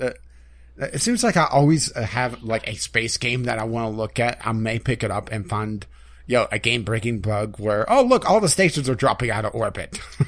Yeah, that was Celestial Command last go-around. Yeah. I wonder if they ever fixed that. I don't know, it's been a while since I've played it. It's been about 6 months, so I should probably play it again. And I will say that this game does look very pretty, that they go for a very nice art style. Not quite realistic, but close enough to it. But then again, realistic space stuff isn't exactly tough to make geometrically. Yeah. It's a lot of cylinders, a lot of tubes, and some antenna bits off the end. It's a series of tubes. Oh my god, it's the internet. Okay. Yep, it looks good. It looks pretty and it looks interesting. Good might be the wrong word to use, but yeah, it's in like I said, that it's off my that's interesting group. But the thing is also, let's see, this is pretty much all the developers made. They're part of the Founders Pack, which is Green Man Gaming's publishing early access games. And some of their stuff is not that great in that. So, yeah. As a matter of fact, this is the only game that is not just a random open world survival game. Yep. Cool. Well, the last game on my list is Tom Clancy's The Division. I love looter shooters, and I love this new-ish genre of like online MMO shooters. And we have a couple of friends who play this game, and it's been on my list for a while now. It's been down to like $20 a couple of times.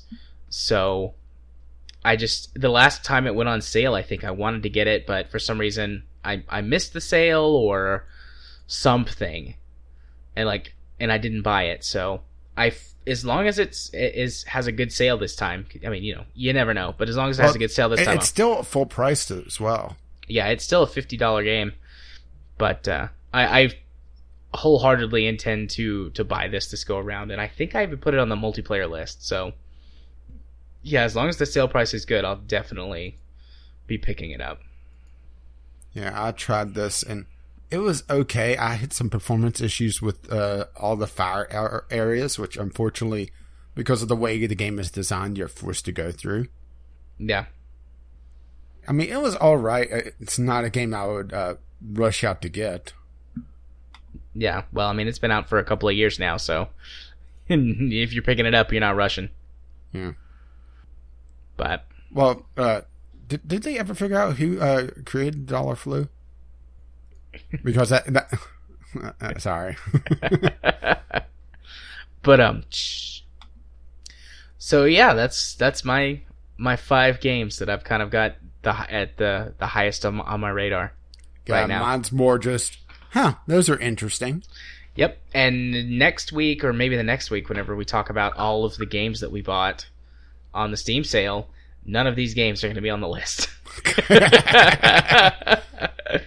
Oh. Or maybe one will be like, yeah, I picked this up, ran like shit, and was shallow as hell, refunded. Yep.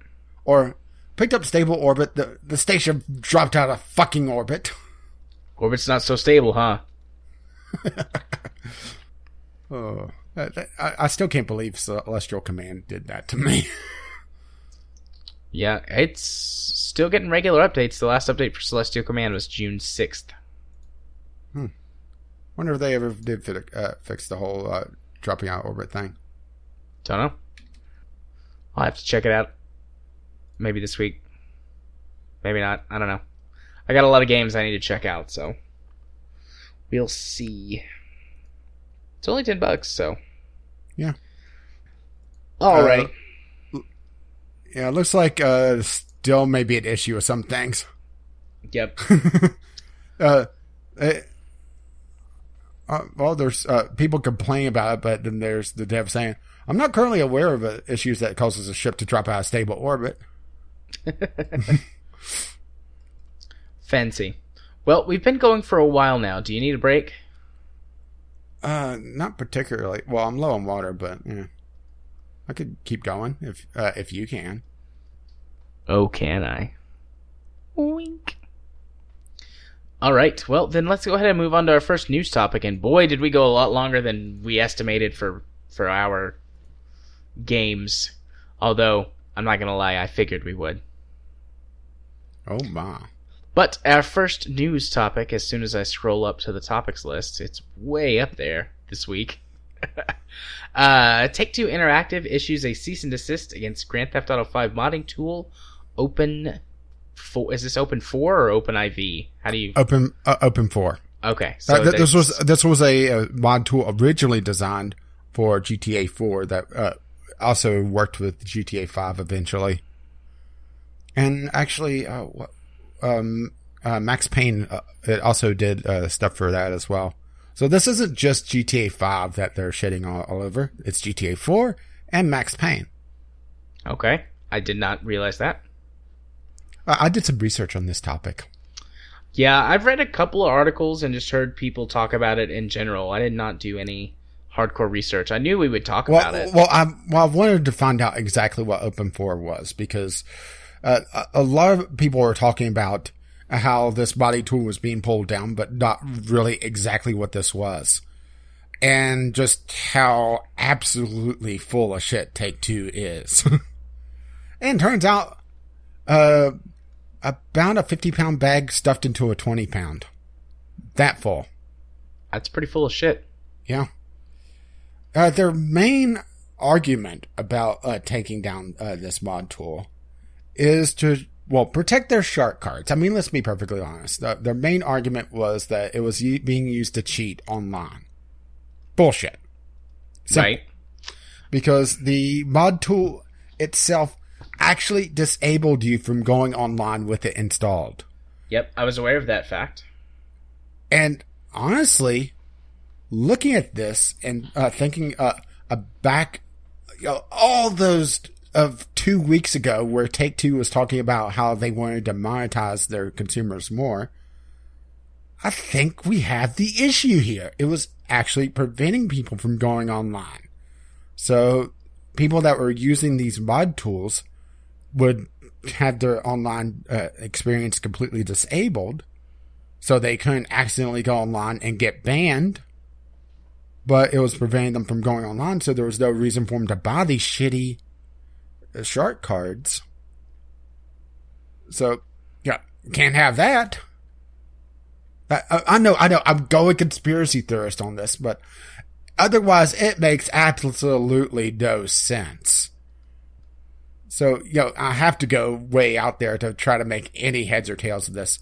Outside of the whole, random lawyer on their, team, gets a wild hair up his ass and, goes, off the rails. But if that was the case, then Take-Two would have, repealed this, take down this, the cease and desist. And they didn't. Okay. Yeah. I'm not sure where to go from here. Yeah, it's one of those weird things that, what the hell? Even Rockstar's statement saying that it's wrong that Take-Two shouldn't be doing this, but they have to back their publisher. Yeah, it's one of those weird areas where why? Well, also and that's why I'm going into kind of the weird territory of almost conspiracy theorist. Trying to find some reason for this outside of just, stupidity. But maybe that's the whole thing, is that I shouldn't be contributing this with malice when incompetence is just as good an answer. Yeah. Well, the main reason that I'm, we put that we would talk about this for a while, but once you actually start talking, I got to thinking, this is a big deal, but... Yeah, it's a big deal, but there's not a lot to talk about because the mod tool Open4 is gone. They don't have the money to fight this, and they said that it makes no sense to fight this because they can't get a monetary gain out of it. It's just wasting their time to do it. So they shut up shop. They shut down. And there, in the show notes, I'll have a link to a copyright lawyer saying that that Open4 has every right to exist because mostly due to an implied license from Take-Two allowing them to operate for so long. Yeah, I mean that's the 20-second gist of a 20-minute art or 20-minute video, but. That's the entire thing of it, is that this absolutely sucks for gamers, and there's really nothing that can be done about it because, it's a AAA company or AAA publisher just hammering away on a fan project. We've seen this time and time again. I mean, look at Blizzard. Pretty much any... Well, I was going to go with Nintendo. Oh, yeah, no, Nintendo's the worst, and then probably Blizzard's the second worst. Yeah, I mean, literally any fan project, which I realize... Fan project is not the same as a mod tool used to create mods for single player games, but it's the same basic idea of these AAA companies not really understanding why people are buying their games and just watching. Well, it's a weird area because we're seeing the player base for GTA 5 just skyrocket, but their reviews just plummet. Yeah, I mean, well, there's a huge modding community for this game. It's Not anymore.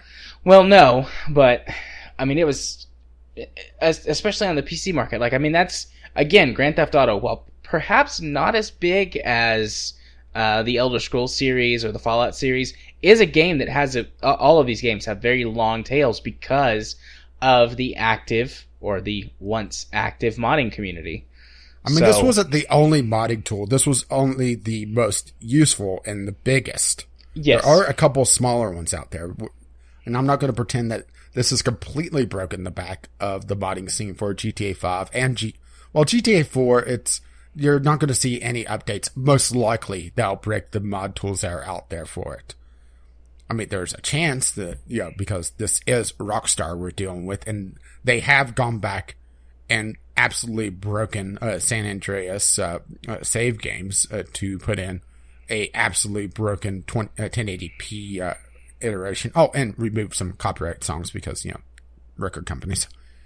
So, I'm not saying that there's no chance that, some update in the future won't break the GTA 4 modding scene. But, it's just, what the hell? It seems less likely that would happen, but not impossible. Yeah. Yeah, I mean, this sucks. This is terrible. I hate when shit like this happens. It's bad enough that devs, and we'll get to this next, I think, or in the next couple. It's bad enough that devs are going back and monetizing old games with microtransactions, but it's like killing the modding scene, which is one of the hearts of PC gaming. And yes, no, this has not killed 100% the modders for GTA 5, and this is kind of I think probably even for these guys, this is kind of like, well, we're going to retreat for now and we'll figure something else out and we'll move on to our next project. Because I don't see these guys like just giving up completely. I understand why they're not going to try and fight a legal battle. They'll just get bankrupt. They won't work on this project anymore. I expect the tool makers will work on something completely different. And likely, if I was them, I would not touch another Take-Two property. Yeah, I wouldn't either. I mean, hell, I pull... The last week or two has actually seen me pulling a lot of stuff off my wish list. Indeed. And Grand Theft Auto 5 was really high on the requests for people for the multiplayer stuff. And I'm not going to say that it's not going to be on the list, or you guys even could high play on the list. I won't.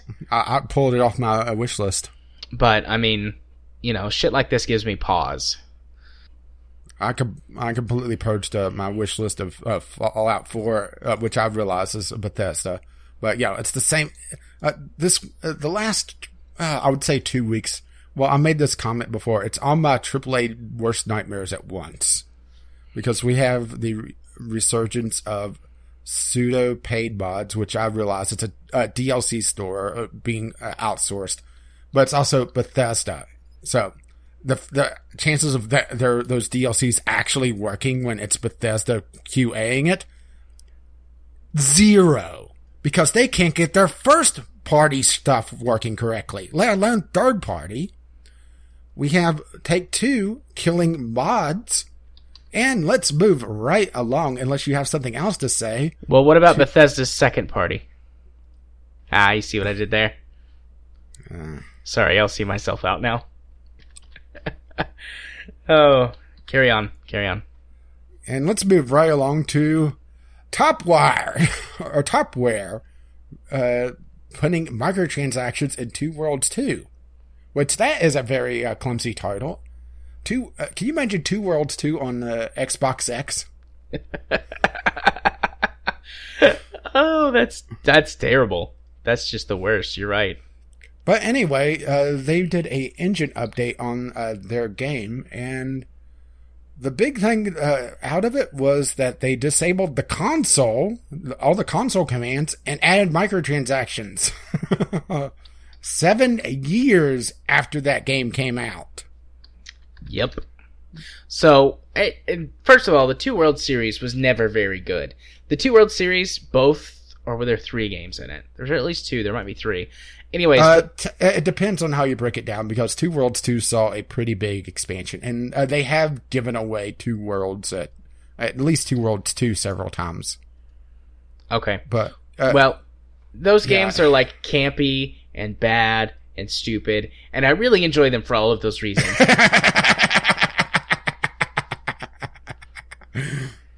The original Two Worlds is probably one of the games that I would credit with me going, this is really bad, but I really like it.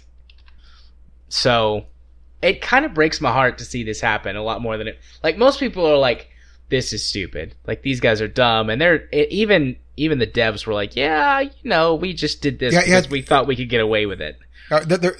Their justification was, well, the people on Xbox seem to enjoy it.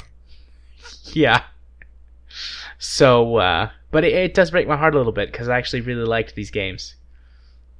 Probably one of the few people who did. Yeah, I think you are the president of their fan club. Although, honestly, it's not like I was ever going to go back and play it again. But this is a symptom of a larger problem that's been going on for a while, and I'm sure we're going to start seeing more and more of this, is that microtransactions shouldn't be in full-price retail games, and all of these devs are, to use the term, seeing money left on the table and going back to these older games that are still active and adding microtransactions. And I think we're only going to see this get worse. Or even worse is, this is even what I would usually consider even acceptable microtransactions. These are pay to cheat, and they remove the console that allowed these exact microtransactions to be done in the first place for free. Yeah. Oh, I just had a terrible thought. I had a terrible thought, and I'm going to share this. Of course you are. Elder Scrolls 6 DLC store, they disable the console. DLC store, they disable the console. The DLC store, and they disable the console, and they put in pay to cheat stuff. Oh, I see what you're saying. Oh, I hope not. That's about all I can really say about that. And the fun part is that a lot of people were complaining about the removing of the console commands out of Two Worlds 2. Mostly because the game is a buggy piece of shit, and you actually had to use some console commands to actually be able to finish the game. Can confirm that is true. It's real bad. It's real bad, guys. I just happen to like it because of its badness. And also because, well, I'm weird. You have you have a low tolerance of quality. I have a high tolerance for bullshit. Yeah, and I have a low tolerance for bullshit. Indeed. And I have even a lower tolerance for corporate bullshit. My tolerance for that's not quite as high as just general bullshit.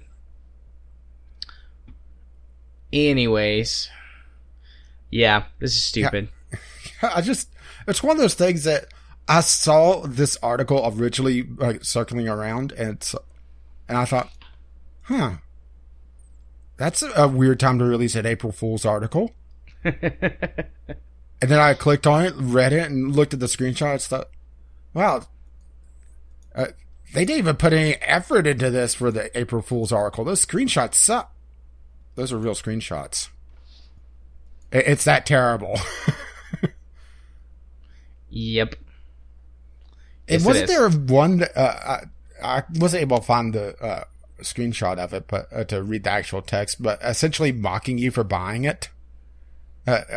Just a pure money cheat, essentially. I heard some people talking about that, but I was never able to find the text of it, and I couldn't be bothered to install this game to check it, because I do have it where they gave it away at one point. Jim, I think it's actually in Jim Sterling's video he did about this, because he showed a bunch of the screenshots and was like making fun of the fact that it was making fun of you. And that's where I got like, yeah, they just figured they could get away with it, because that's one of his comments. It's like, they're just being so crass about this. Like, they don't give a shit. They figure they're going to get away with it, so why not fuck with you?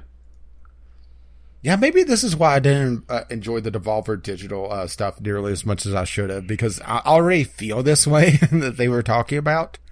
And looking at some of this stuff, it's like, well, they're not even extreme compared to the industry anymore. Perhaps so. Perhaps so. Just wait till we get the earliest access games. Oh, wait, too late. Yeah.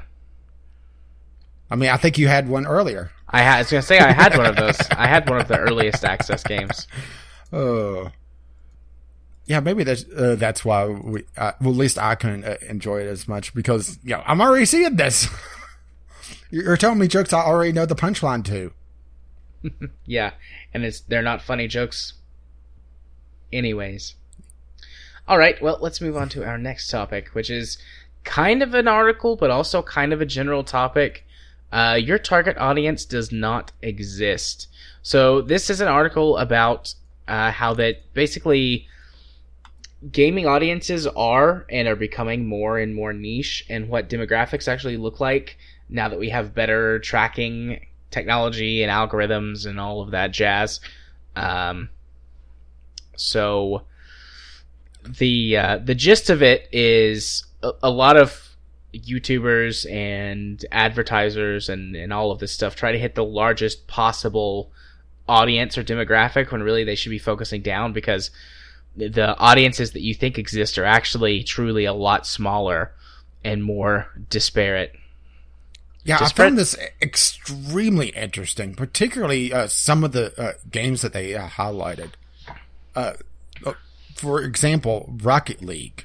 That they took a look at the number of games that these different people own, or that focus on.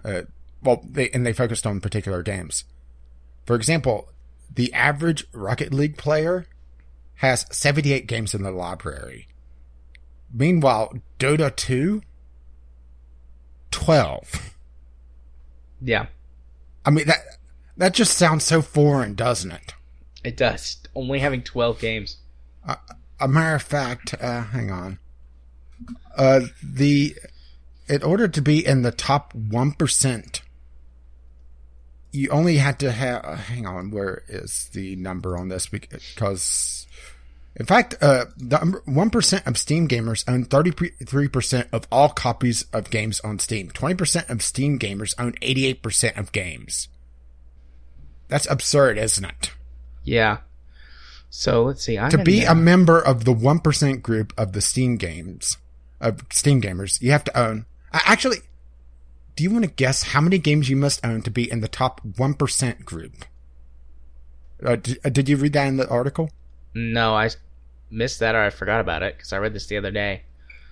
Well, it is an extremely high number. I don't know, 1,500? 107. Really? Wow, so you're like point zero. I'm a 1%er, and you're a 0.01%er. I blame review copies. Yeah. But what this is really talking about is where game companies are looking at, okay, well my big example for this will likely be the WoW killer. Remember years and years and years ago when WoW was a big thing? I realize it still is, kinda, but when it was a really, really big thing, and you kept seeing all these MMOs pop up being the next WoW killer because we're going to be like WoW. But they failed to realize one key thing is that there is a time investment in these games. And people that spent hours and days and years in these games do not want to jump ship because of that time investment and that their friends are already playing those games. The sunk cost fallacy. Yeah. But, and for something like an MMO, I'm not sure if you would really call it a fallacy because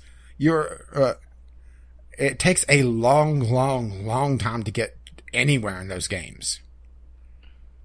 Yeah, well, I mean, it's still the sunk cost fallacy, but I mean, they prey on that. Those games prey on that. Like, if they can get you hooked and get you playing long enough, you're less likely to leave because you're invested and you don't want to leave it because, I'll lose everything. Mm-hmm. But really, and I mean, if you love the game, then keep playing it. But really, you're missing out on things that you're not doing because you're sticking to this one thing that you don't enjoy as much as you used to, but you don't want to leave it because you have so much invested into it. Yeah, true. That's the sunk cost fallacy. And I definitely felt that when I was playing WoW towards the end, just because, I was with a group, I was with my guild raiding until raiding no longer became fun for me. Yep. The only game I've ever struggled with that with is EVE Online. EVE Online every once in a while drags me back in because of that. You have no problem quitting EVE. You've done it several times. Yeah, I've quit EVE several times, guys. I can do it whenever I want to. But the WoW Killer is probably the big example I could think of just off the top of my head of these games are building around an audience that just does not exist, because you do not see a former WoW player that wants to play a WoW-like game that isn't playing WoW, or at least often enough to build a new audience off of. They talked about how the individual game distributions between these games. Torchlight 2 owners own 117 games on average. Counter-Strike Global Offensive owners, 40 games. Rocket League, 78. Dota 2, 12. Which Dota 2 may be a bad example because it is a free-to-play game, and it is the only free-to-play game on this list, or on these graphs I could see. But that's also people that are getting in just to play Dota 2 and don't care about anything else. And I've seen so many accounts like that. Yeah. And it made me really think of the different types of gamers, and I could really think of, really three. You see, I guess monochromatic would be a good example, or a good name for it, where it's someone that focuses on just a single game. Yep. That would be my mom. The Dota 2 player, the WoW player, the Rocket League player. Then you have the nomadic group, where it's the people that are in a particular genre, but it hasn't been established well enough. The open world survival genre is probably the best example of this right now, where we are maybe seeing the establishment of it now with PlayerUnknown's Battlegrounds, but before that, you kept seeing things like Rust pop up, Stopping Lands, Conan Exiles, and you kept seeing these essentially the same games pop up time and time again with a slightly different skin. Maybe dinosaurs, maybe not. Maybe zombies, maybe not.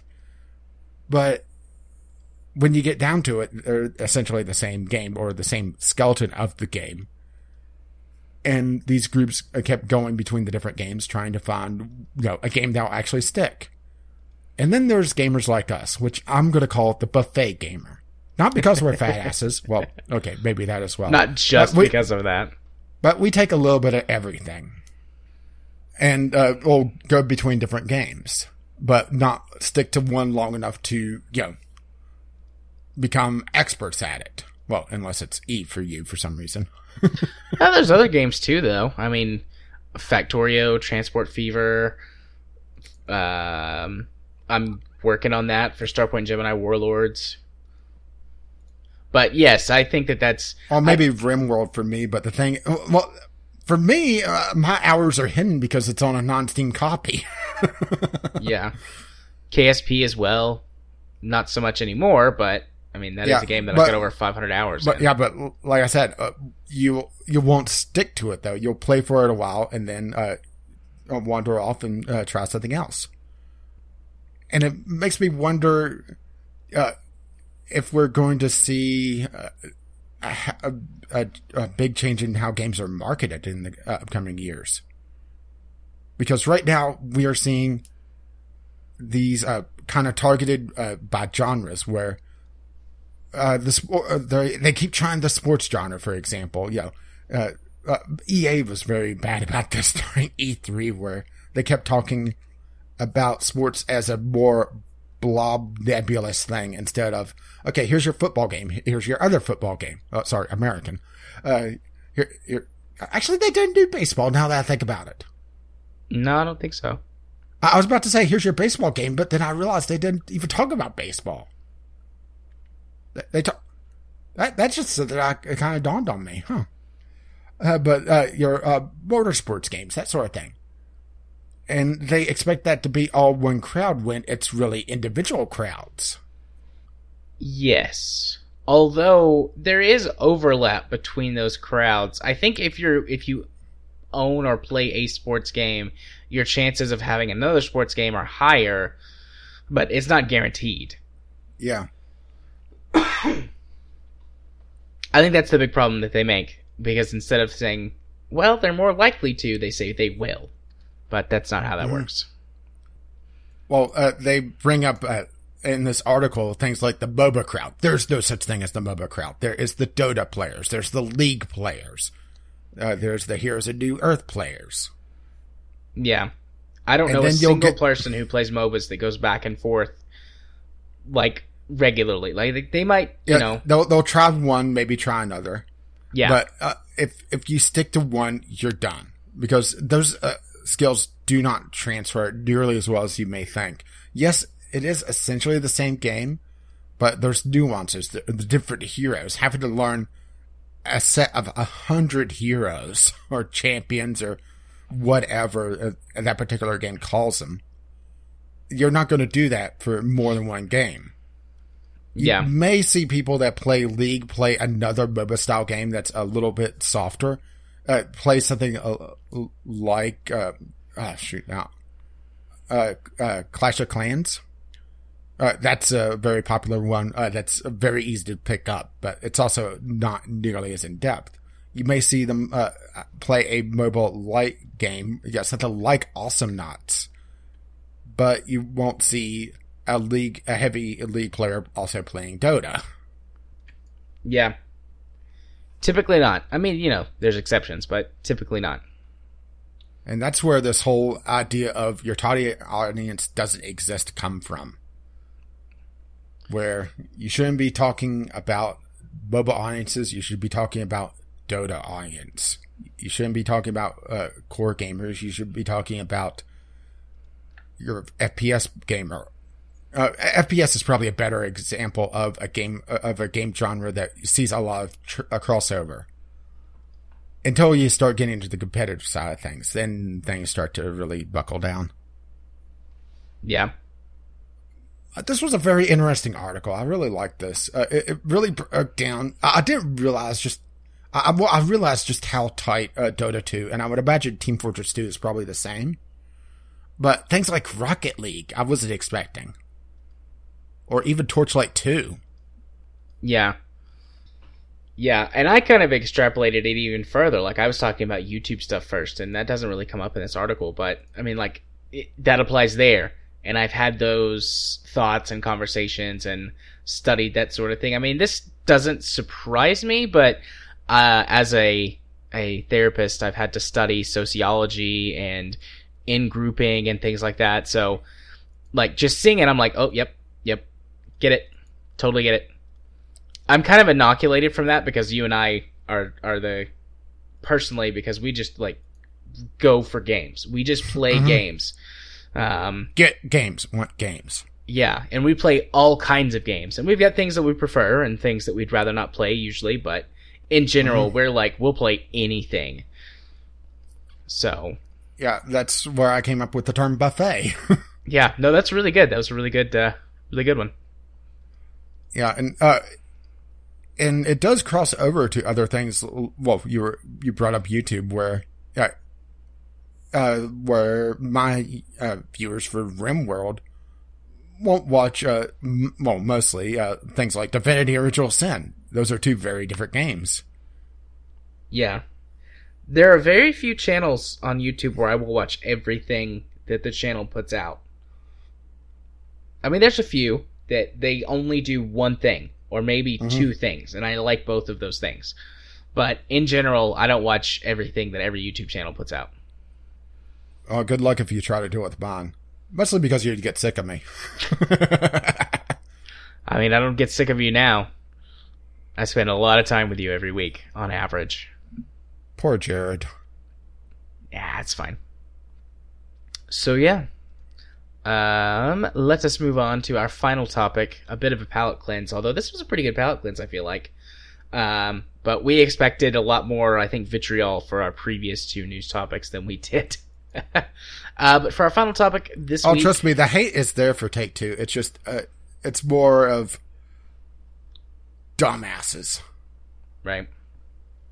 But yes. And removing things from my wish list. Sad day. Hey, look at it this way. They're saving me money to go buy indie games. The way the AAA and some AA companies are going, I may as well just buy a beret and a turtleneck and be an indie tart at this rate. Be a hipster. Get some plaid, horn-rimmed glasses. Yes, I only buy indie games because the small developers and things. I think we may have. Hang on, let me hunt down. Continue talking because I think I might have my thing I'm going to put for the Twitter this week. Okay. I don't know what to keep talking about because I was about to move on to the next news topic, but I feel like you're going to interrupt, so maybe we shouldn't start talking about Nintendo. Oh, you just want to have a big silence here? Yeah, I'll cut it out. Okay. I found it. Courtesy of Edmund McMillan. So you know where this is going. Okay. That's cute. You will have to put that in the show notes. I think that's going to be the Twitter for this week. Fair enough. Anyways, let's move on to our final news topic of the week. Nintendo. We reject politics. Fans should just have fun with our games. So, some SJWs probably have got their panties in a wad. Probably it is. I joked about this during the E3 conference, calling cultural appropriation. Well, you know. Yeah. So, yes. There are some people making a big hubbub about the fact that Mario in the new... What's it called? Mario Odyssey. Mario Odyssey is wearing a sombrero and playing a classically inspired Mexican tune. And he's wearing a poncho. Don't forget about the poncho. And a poncho. And so there's a whole bunch of people making a big hubbub about it being cultural appropriation and racist and all of this other stuff. And build that solar wall? Yeah, build that solar wall. Let's not start on that again. For those who don't know, don't know because you aren't at the pregame. Got distracted, saw something on my Twitter feed and just maybe sit there and just stare. Just that black hole of intelligence. Just, ugh. Yeah. But so anyways, Reggie states that making political statements are for other people to do, like us. We want people to smile and have fun when they play our games. And you know what? I completely agree with him in this case. Like, games absolutely can be and can make political statements. Yeah, Mario is not one of them. Mario is not one of them. And Nintendo I would say most general, Nintendo. I was about to say most Nintendo games don't do that. I mean, granted, you may get some weird ones like Metroid the Other M, but that sucked. Yeah, that was a terrible game. Nintendo's just, I mean, they're bad at it probably because they don't ever do it. But, things like this are just like, why? Why do you care? Well, here's what it is. It's not. You can't even say that this is Mexican people being upset that Mario is appropriating their culture. This is typically white, either guys or girls, typically women though, being offended on other people's behalf. Yeah. And trying to get games to be changed. Yeah. Well, first of all, are we even sure this is Mario? I mean, this could be a Mexican possessing Mario because we have established that hats in the Mario universe now contain souls and can possess other people. So that may not even be Mario. That may be Jose. It may be Jose. Mario may be possessing the little skull man, who's there obviously to represent El Dia de Muerto, the Day of the Dead. I know a little bit about other cultures. I took a high school Spanish class and had to do a project where I made a skull man out of sugar. Well, I saw the Kerbal Space Program Day of the Dead video once. Yeah. But this is just... Nintendo is Nintendo, and they Nintendo things a lot. But sometimes they get stuff right. And this is one of those things, it's like... I'm sure Reggie just wanted to be like, look, dude, it's Mario. Why the fuck do you care about this? He's silly and he's fun, and we're not even sure he's human anymore. So just relax, dude, and enjoy the game. I'm sure that's what Reggie wanted to say, but because he was being, putting forward his nice face on, he was like, well, we just don't do political statements. And I'm right there with you this time, Reggie. Right there with you. Yeah, this was more just put on here just to laugh and shake our heads at because, yeah. Yep. And really, you're going to complain about Mario. Well, to be fair, they also complain often about Mario saving the princess. But isn't that the reason of her entire existence? The fact that anytime Princess Peach is at all competent to do anything just seems odd at this point. Yeah. I love how that they replaced her in that Mario plus Rabbids with a Rabbid dressed as Princess Peach. I love that. Yeah, for most of it. She does show up the real Princess Peach. Yeah. But I thought that was great. Have you seen, and I haven't been able to find this, I've only seen it on this week's Gymquisition, but have you seen the Peach Rabbid porn? Oh dear God, no. I still have not been able to find it anywhere. I've looked for it, so I might just later link you to the exact time that it pops up in this week's Gymquisition so that you can see it. Unless you don't want to look. I can't make you click links. But I'm not gonna look. I'll have to look for that. Well, you found your new fetish for at least the next 30 seconds. Until you find your next one. It's odd, let's say. But you don't say. We can move on. Do you need a break? Not really. Okay. Are we not even riding the elevator this week? We might not. I'm still doing okay myself. So let's. What? I'm just watching you click on the show notes. Oh yeah, it's like you can't find what you're trying to click on. I'm just fidgeting. You can't even spin. Go. No, I can't do that. And I don't have my spinner either. My fidget spinner. It's in my. Maybe I should get one. Not because I want one, but so everybody could shut the fuck up about it. And usually, whenever I get something, the fad is long over. I think that the fad might be finally ending. My kids are... some of the kids that I see are becoming more like, yeah, fidget spinners, whatever. It's like, fuck you kids. All right, folks. It's time to move on to our community corner. All of that's going to be cut out and either be Franken content. At least some of it's going to wind up in the outtakes. You should really listen after the end song this week. Just trust me. It's great. Yeah, just listen to Jared just cackle away. We're not going to spoil it. Just go listen. All right. I blame myself. We have one text letter this week, unless something else has just come in. We actually have a letter. That's more important. This letter comes to us from Jimmy Jam, who actually went, also known as Jim3535, who also went to E3. Yeah, I wonder how much con credit he got, because whenever you get into a large crowd like that, there's a high chance of just feeling like shit afterwards. You know, all the various germs and mutations of diseases. Yeah. Apparently he's been before. I didn't realize that. I don't know if he's ever said publicly, but I know that he works for a tech company, and I won't say anything else. I don't know if he's got any, employment stuff to keep secret, so I won't say specifically. And he did also send us pictures of E3, which I have retweeted ages ago when they originally came out, and they were more relevant. They actually had a ball pit. Did they? Yeah. Well, alrighty then. But he has been to E3 before, but he went this year, I think, just as a general person of the public, as opposed to going with his company. So, I don't know, I guess he's got both perspectives.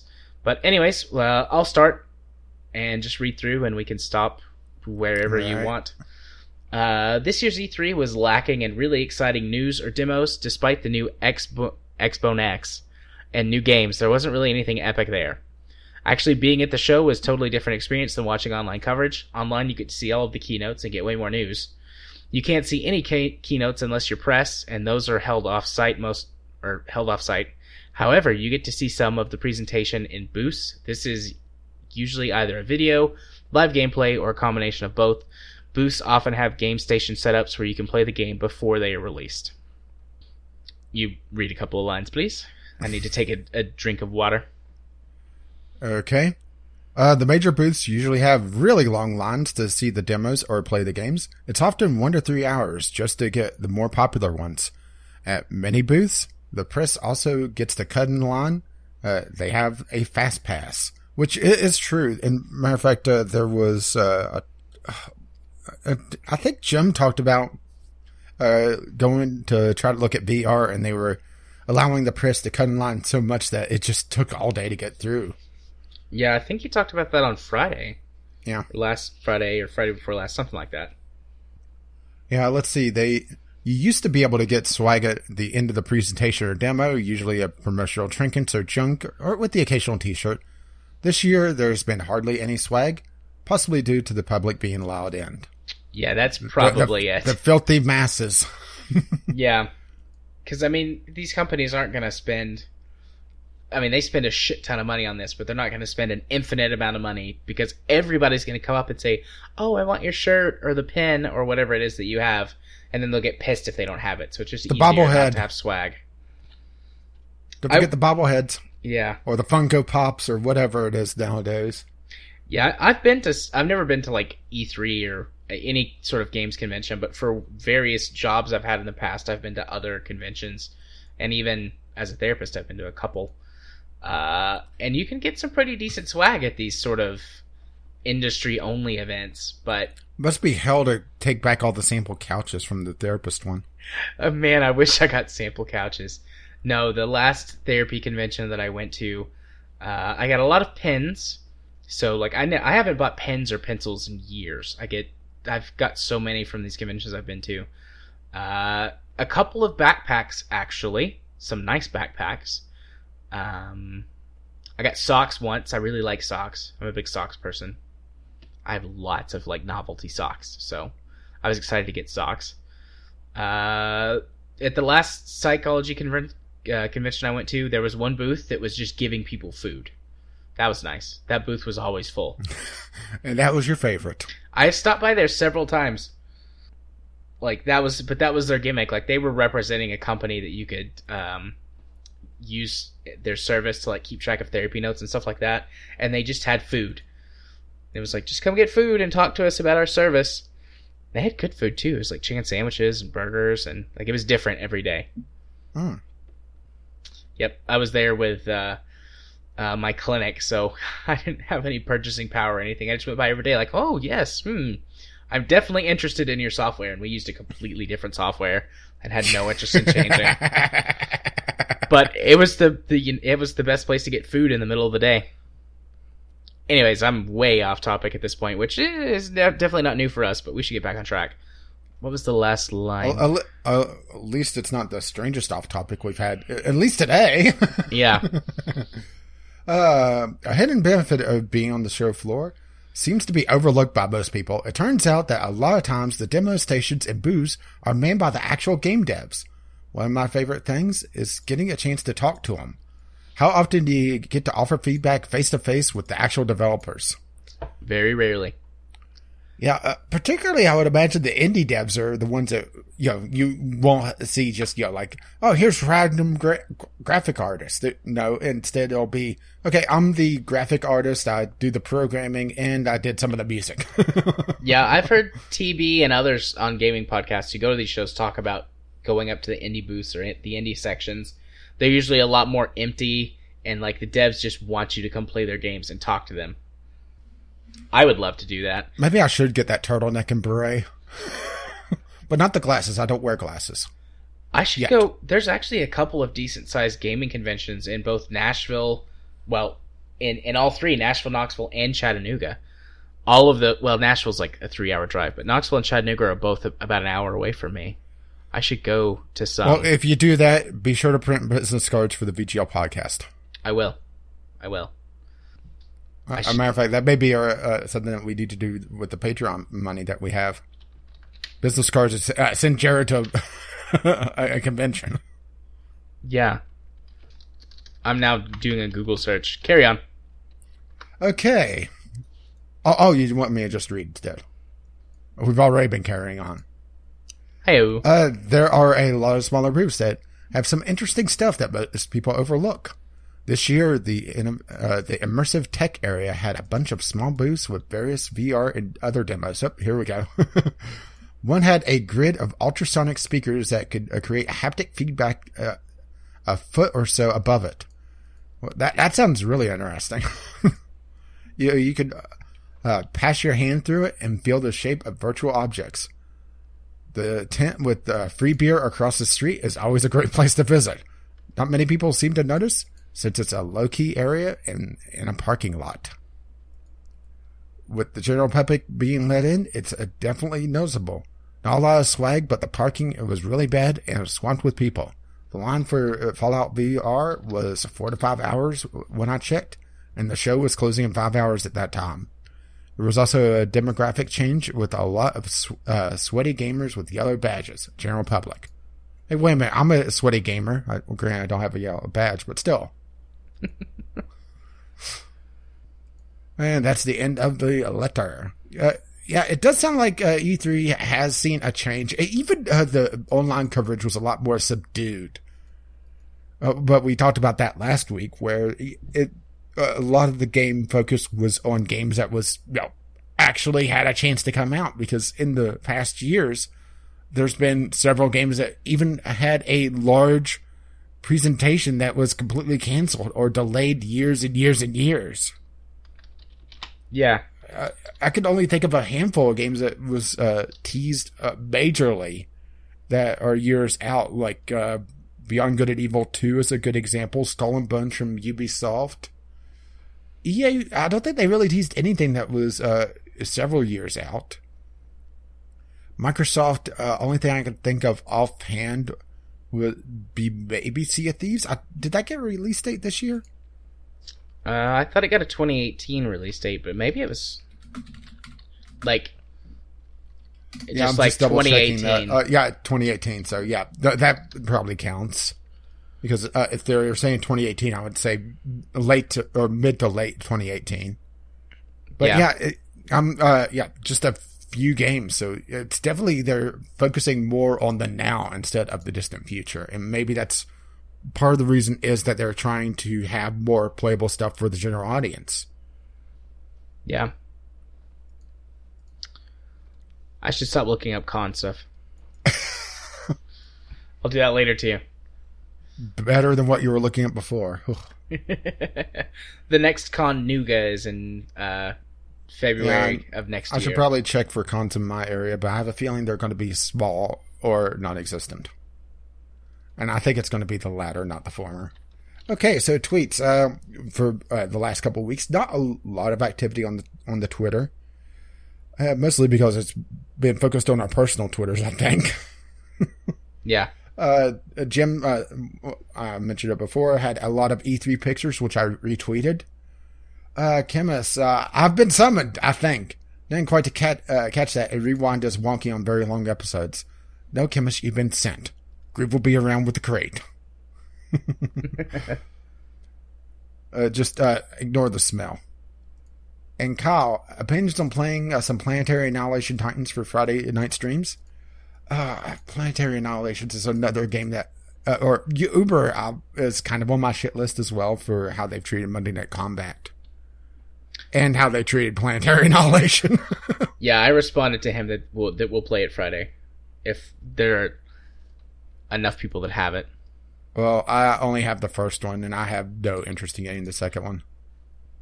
And yeah. I've never even touched the first one, outside of just owling out cards that may be there. And that is it for the tweets. Question of the week. We had 2, and only one with answers. What are your thoughts on Take-Two saying it's monetizing users? I don't think we've covered this. I for some reason this feels familiar though, so maybe we did and I missed a question of the week. But just to play it safe.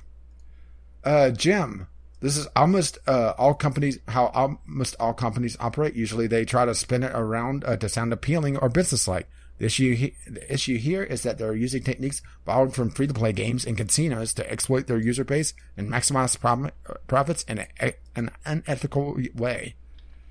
And Kyle, fucking bullshit, yo. Very eloquent. Extremely. Let's see.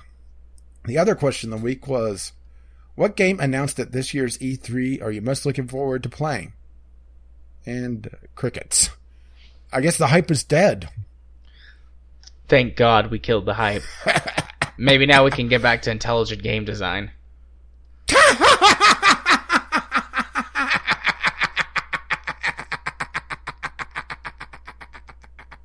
Just gonna mute all of that. That would be mean. I wouldn't do that. Personally, I don't blame you if you mute me most of the time. But that is our community corner. If you wish to email us like Jim did, you could email us bglpodcast@gmail.com or tweet us bglpodcast on Twitter. And the question of the week does appear there Fridays, usually sometime in the evening. It's just a little bit random, just to throw Jared off and annoy him ever so slightly. Every once in a while.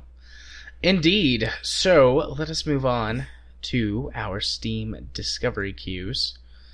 Rage, do you want to say it or do you want me to say it? Cue the music. That works. Alrighty, let's see what we get this week. Yeah, this is going to be an interesting week because it's the last week before the big summer sale. And I get an anime fighting game immediately. Not too shabby, I don't think. Valkyrie Drive. I think I've seen that game before. It's not on your wish list. Maybe I haven't seen it before. There's quite a few anime fighting games. Yeah, that's also becoming an emerging genre. Is just anime fighting game. Cute girls in very short or non-existent skirts. The best kind of skirts. Non-existent ones. But yeah, Valkyrie Drive. I played a few of these type of games, mostly due to review copies. And if you're looking for a hack and slash game, they're usually not terrible. It's just, if you're averse to anime titties, well, you're not going to enjoy this. Well, this is... It does look like that I am getting a censorship watch from one of my curators saying that to make it a little bit more palatable for the Western audiences, they removed all the ages from all the character profiles so that you're not sure what age the characters are anymore. Because that makes it all the better. Yeah. Okay, so this is... I don't like the look of this game, but because of... Oh, and I didn't say. It gave me that for really no good reason.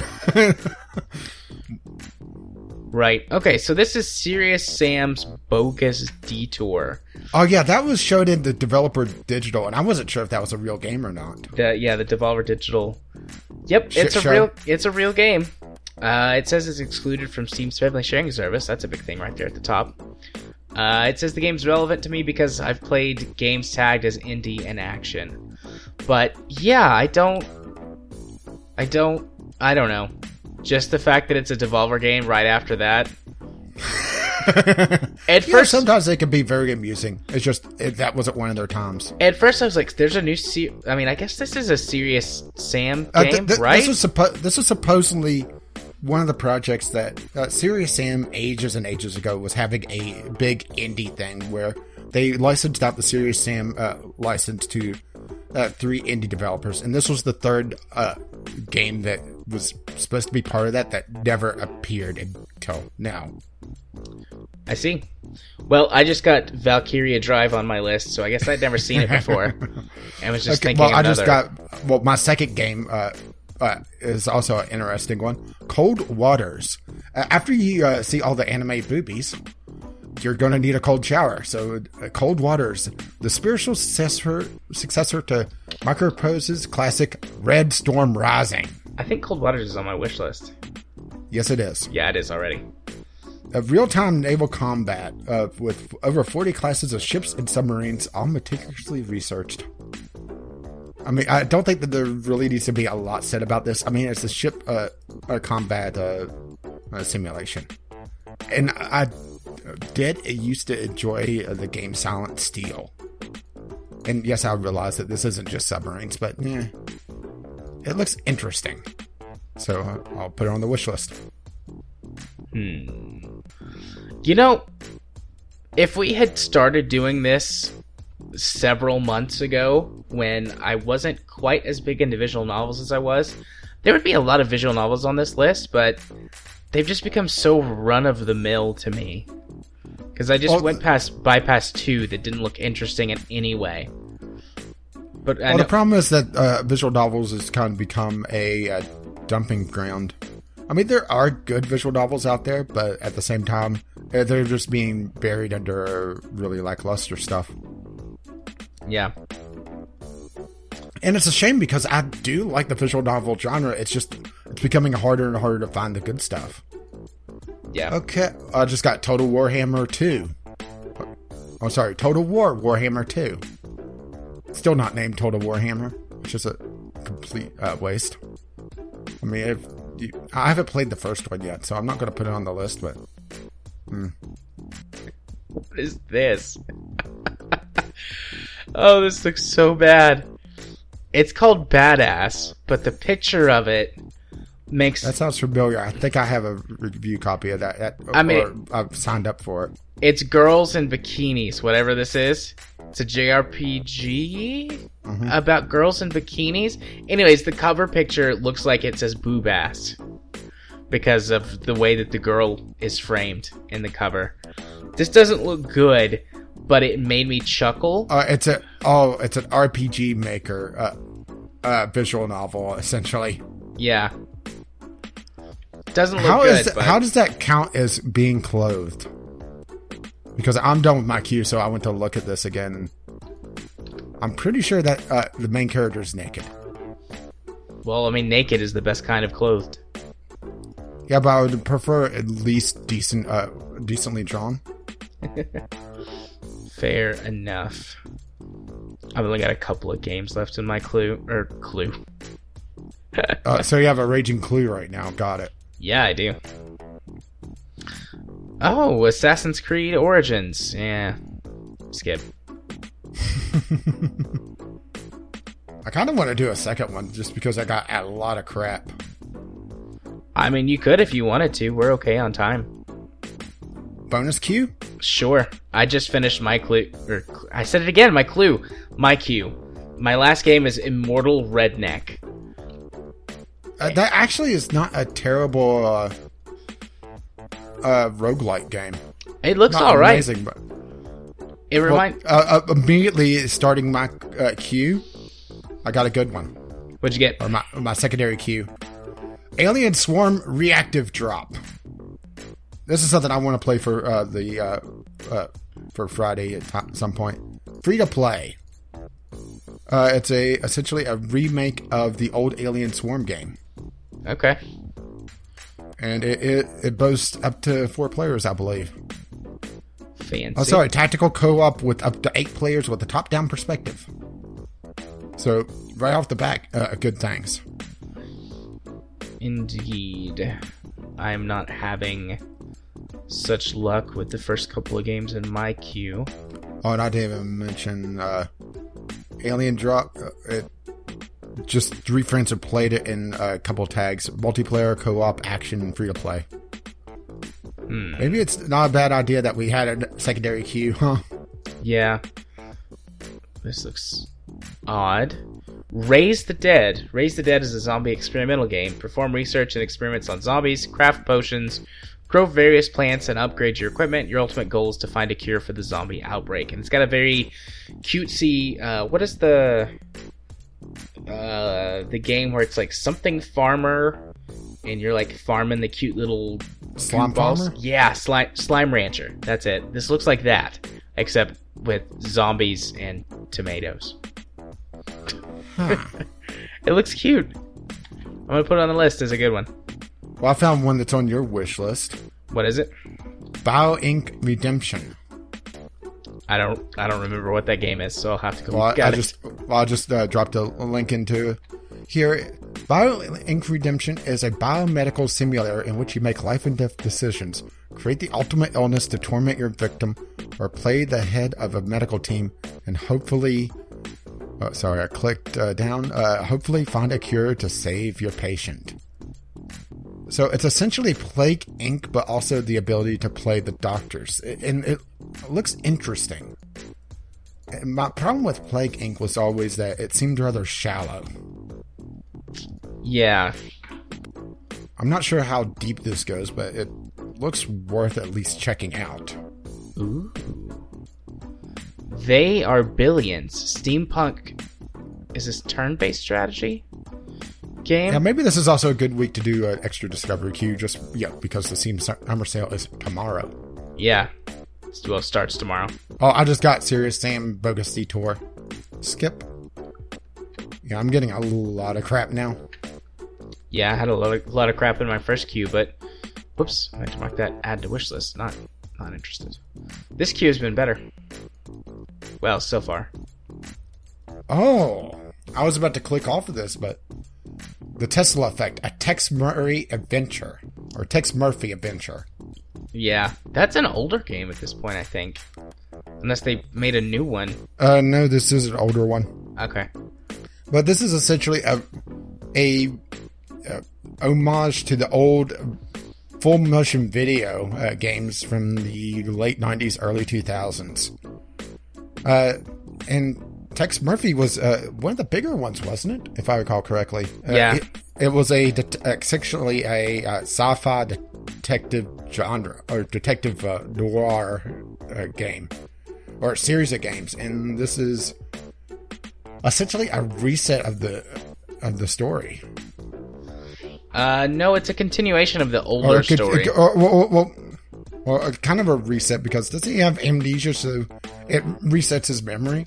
Yeah, he does have amnesia, and part of what you're doing is trying to figure out what happened, and it pulls in a lot of stuff from the older games too. I've played it. It's a decent game. It doesn't look the greatest. The full motion video stuff is great. That's really well done.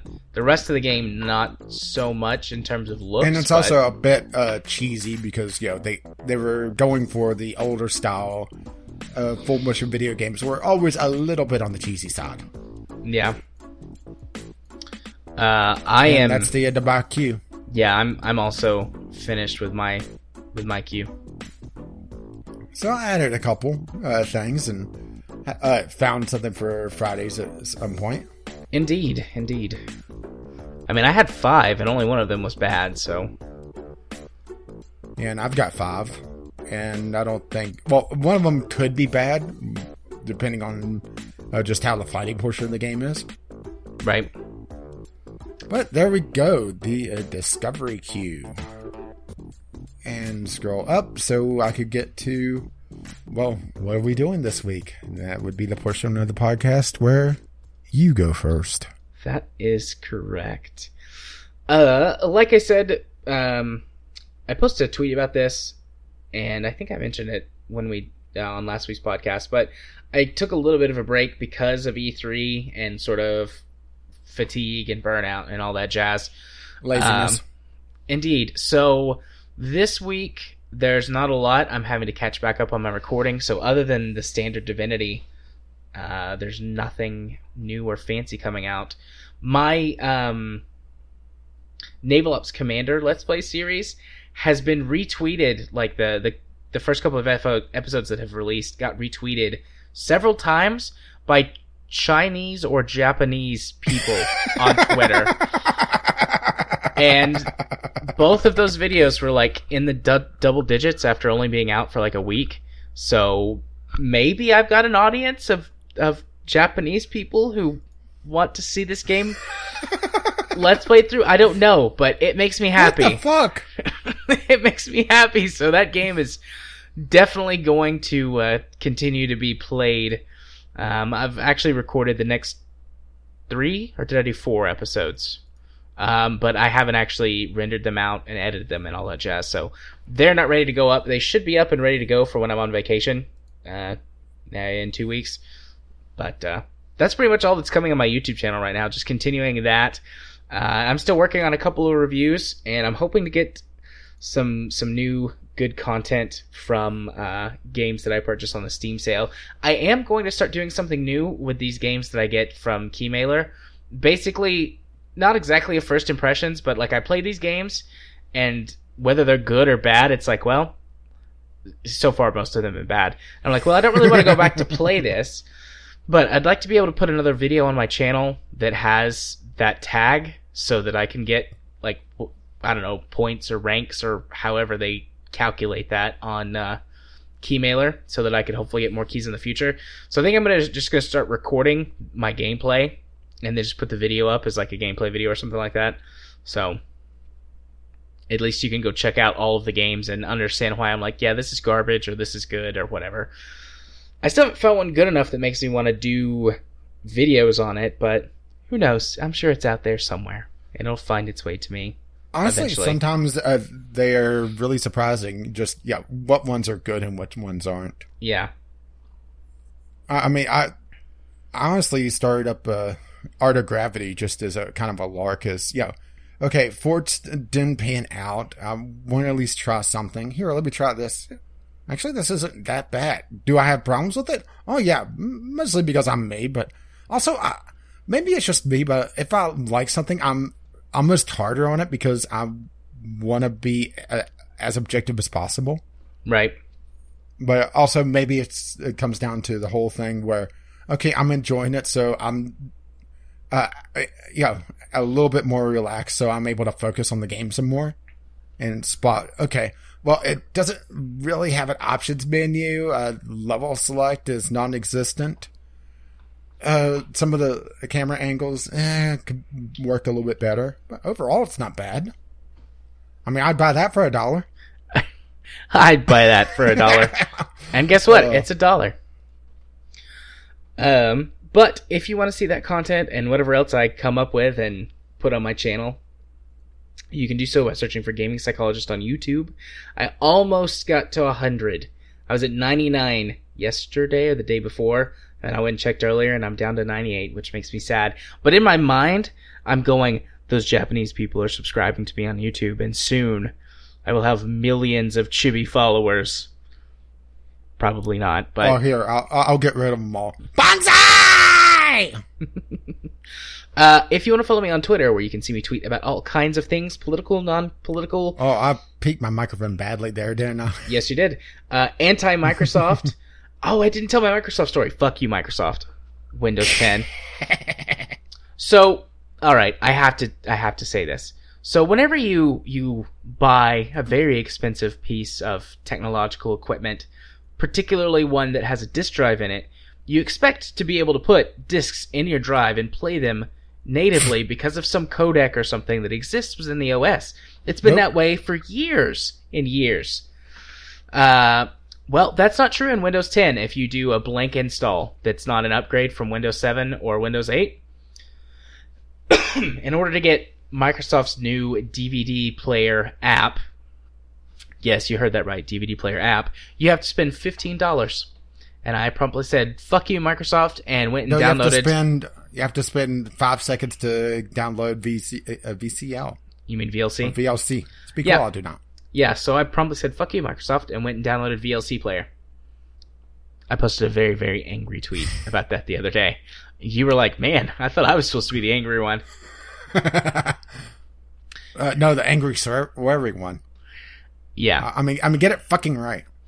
Anyways, on Twitter, if you want to follow me to see me tweet about all kinds of things, you can do so at JMA4707. If you want to watch me stream games on Twitch, which I do on Friday nights usually, you can do so at twitch.tv/JArthur4707. And then I also host or co-host another podcast called Straight as a Pretzel. You can see that on my YouTube channel. You can also go to straightpretzel.wordpress.com, I think is right, to actually see think the site and get the audio for the episodes from there. I think that's everything. So yeah, what's going on for you and your stuff? What? You're not going to ask people to add you as your friend? You're right. I forgot about that because I tacked on the straight as a pretzel thing. If you want to be my friend on Steam, I accept all friend requests on Steam. So far, everyone's been nice and cool, and we have good conversations. And here lately, they've been telling me multiplayer games that they want to play and that I should play. And you can be my friend by sending me a request on Steam to jarthur4707. And if you're his friend on Steam and want to let him know that you've listened to this podcast, tell him the word lullaby. That's a good one. Lullaby. In honor of you needing a nap. Indeed. And pushing us back a day. And I had a good nap earlier today. What about you and your channel, though? What's going on for you, buddy? Things are pretty much stable right now. I'm back up to full power again, with all my series running. Quantum Conundrum is still in the early stages. I have a lot more recorded of it, though, mostly because I'm trying to get through it, and I want to have time to figure out what I want to do next. I have a couple ideas, and I've shared one with you, which I thought was actually kind of interesting. Indeed. But that was more of just a tech demo of what I'm planning, or at least going to attempt. I need to figure that out. I'll figure out my next game probably in the next week or two. RimWorld, it just won't die. I mean, I'm serious. I'm trying to end the series, and it's going to go on for a long time, mostly because of two miscalculations. One, I expected to have a lot more components going into the end game. I had enough to sustain myself, but I kept essentially leaking them to fix things. Like, I had a couple colonists have their jaws broken, so I had to go fix that, which required components to make jaws. Groove has a slight heart problem where he just kind of clutches his chest and flops to the ground with a heart attack every so often. Nothing major. So we're going to perform a little heart surgery on Groove probably in the next couple episodes. That I'm going to record, not in the next few episodes being released, because I'm a little bit ahead of the curve. Maybe it's just Groove whining so much that his heart isn't in it anymore. I even gave him his own crate. Well, actually stole a crate, and he's been carrying it around for ages, which I thought was hilarious. Let's see, I have Groove carrying around a crate. I have two people with cirrhosis of the liver now from drinking. And let's see, Hidden Relic's lost both his thumbs. That's not good. And sadly, he's still my 5th or 6th best shot. And Hidden Relic also kind of lost a leg at one point, so I replaced it with a robotic leg, which also cost me components. But the other miscalculation is that components take a lot longer than I thought they did to be made, which kind of led to my first miscalculation, but also it's taken me a lot longer to get. I got the initial stuff done, but I think I also didn't count on having, at this point, over 15 people to try to save. This is also known as a fucking big colony, because usually colonies in RimWorld are in the 10 to 12 range. I'm over 15. Yep, so, real big. Yeah, 15 people. Yeah, and I'm trying to save them all. I mean, if it comes down to it, I guess I could leave Groove behind. I mean, if Groove keeps having heart attacks, I mean, he's up to 4 or 5 now. Maybe I should just put him in a cryo casket and be done with it. It's fine, have your heart attack and deep freeze. As a matter of fact, it's probably spoiling a little bit, but what the hell? I'm at the point where I'm constantly freezing and unfreezing Kyle. And I won't say why. But let's just put it this way. The last recording session I had, shit went down. Oh. It was probably the most fun I've had with this colony since, episode 20-ish.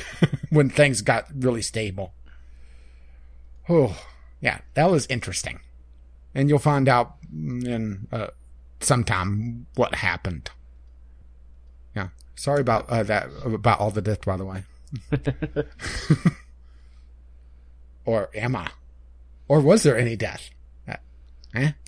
See? Whether or not there was, Suspense. you're probably not sorry. Anyway, Divinity Original Sin still ongoing. Hopefully we'll be able to get another recording session in and build up enough episodes for your vacation. That's the idea. Or I just show up at your vacation spot with my computer's like, hey, guess what we're going to do? I think you would kill me. Or no, Katie would kill me.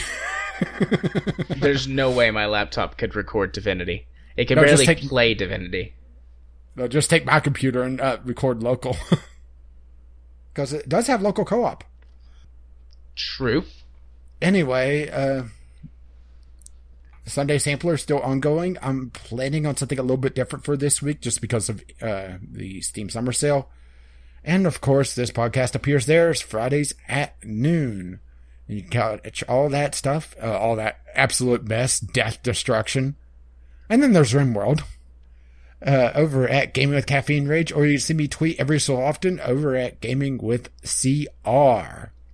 And while we're talking about websites, you can also find us over at Podbean. Speak law, I do not. BGLpodcast.podbean.com with our RSS feed, or you can find us on iTunes or Google Play. You can help pay for this madness over on patreon.com/VGLpodcast, or if you just want to tell us something and contribute to the absolute madness, you could contact us once again, VGLpodcast@gmail.com with your letters, voicemails, gaming-related topics, games that you want us to play, or just tweet us, VGL Podcast, on Twitter. Our intro and outro music is On the Ground, and our Discovery Cube music is Doobly Doo by Kevin McLeod. You can find his work at Incompetech.com. And as always, as his lovely music starts to roll across my voice, bye now. Oh, we are going to get so many games. Oh, yeah. We're going to load up the plates and just get all the games, and we're just going to be fat asses with all the games and be the 1%ers. Remember to stick around after the end of the song.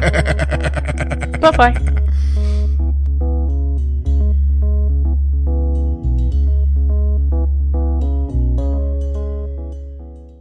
You mentioned the rabid porn. I'm going to mention something else that I saw pop up on my Twitter feed. And it's one of those... Why? A fidget spinner butt plug. Oh, I have to look this up. I'm going there right now. Googling that right now. On Etsy. Fidget spinner butt plug, stainless steel, anal focus toy, random color, ADHD bondage focus, gay sexy times mature. Oh, well, this is great. We know what Jared wants for Christmas now. Sweet baby Jesus, this is great. What's some of the other pictures? I want to see a video of it spinning. glowfuckyourself.com.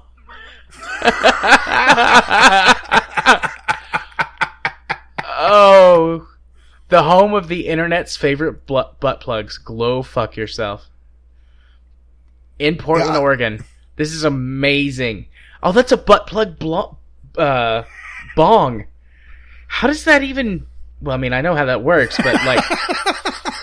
how could you pull that off? Oh, there's baby on board butt plugs. All right. I'm not into the eyeball. I'm pretty sure that's the wrong hole. I'm not into the weird head. Was that alien head? Well, we've lost Jared now. So, excuse me. A Donald Trump Covfefe butt plug. I'm actually okay with that. I'm actually okay with that. I'm not okay with whatever this is. Jesus, that's scary looking. Well, since you're looking them up, is there one that's a wooden stick?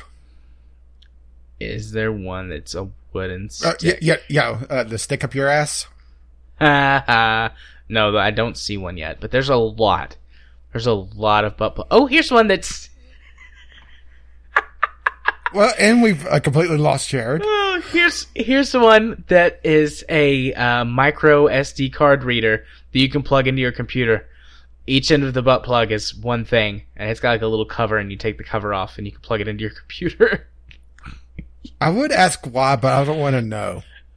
Oh, that's great. Well, I've just given content for Stir as a Pretzel. Oh my god, yes. We're gonna have to talk about this at some point. Oh, here's a butt plug that's a lighter. Why? Light your floor, it's a lot easier. I guess so. Although if you've got a butt plug in, it's not impossible, but it's hard to fart. Oh, here's a Lord of the Rings, the One Ring butt plug. I should really stop this right now. Yes. Oh, that's a creepy eyeball. I don't like that. Well, I have a feeling we also got Frankenshow content. Are you kidding? This shit's going in the outtakes this week. Maybe bits of it, and then the rest of it for... I blame myself. Oh, here's a news article about this. Fidget spinner butt plugs are indeed a real thing. Published June 9th. Okay, I'm going to close this tab. I just closed it. I'm navigating to the tab I have open with our letter from Jimmy Jam. Are you quite done then?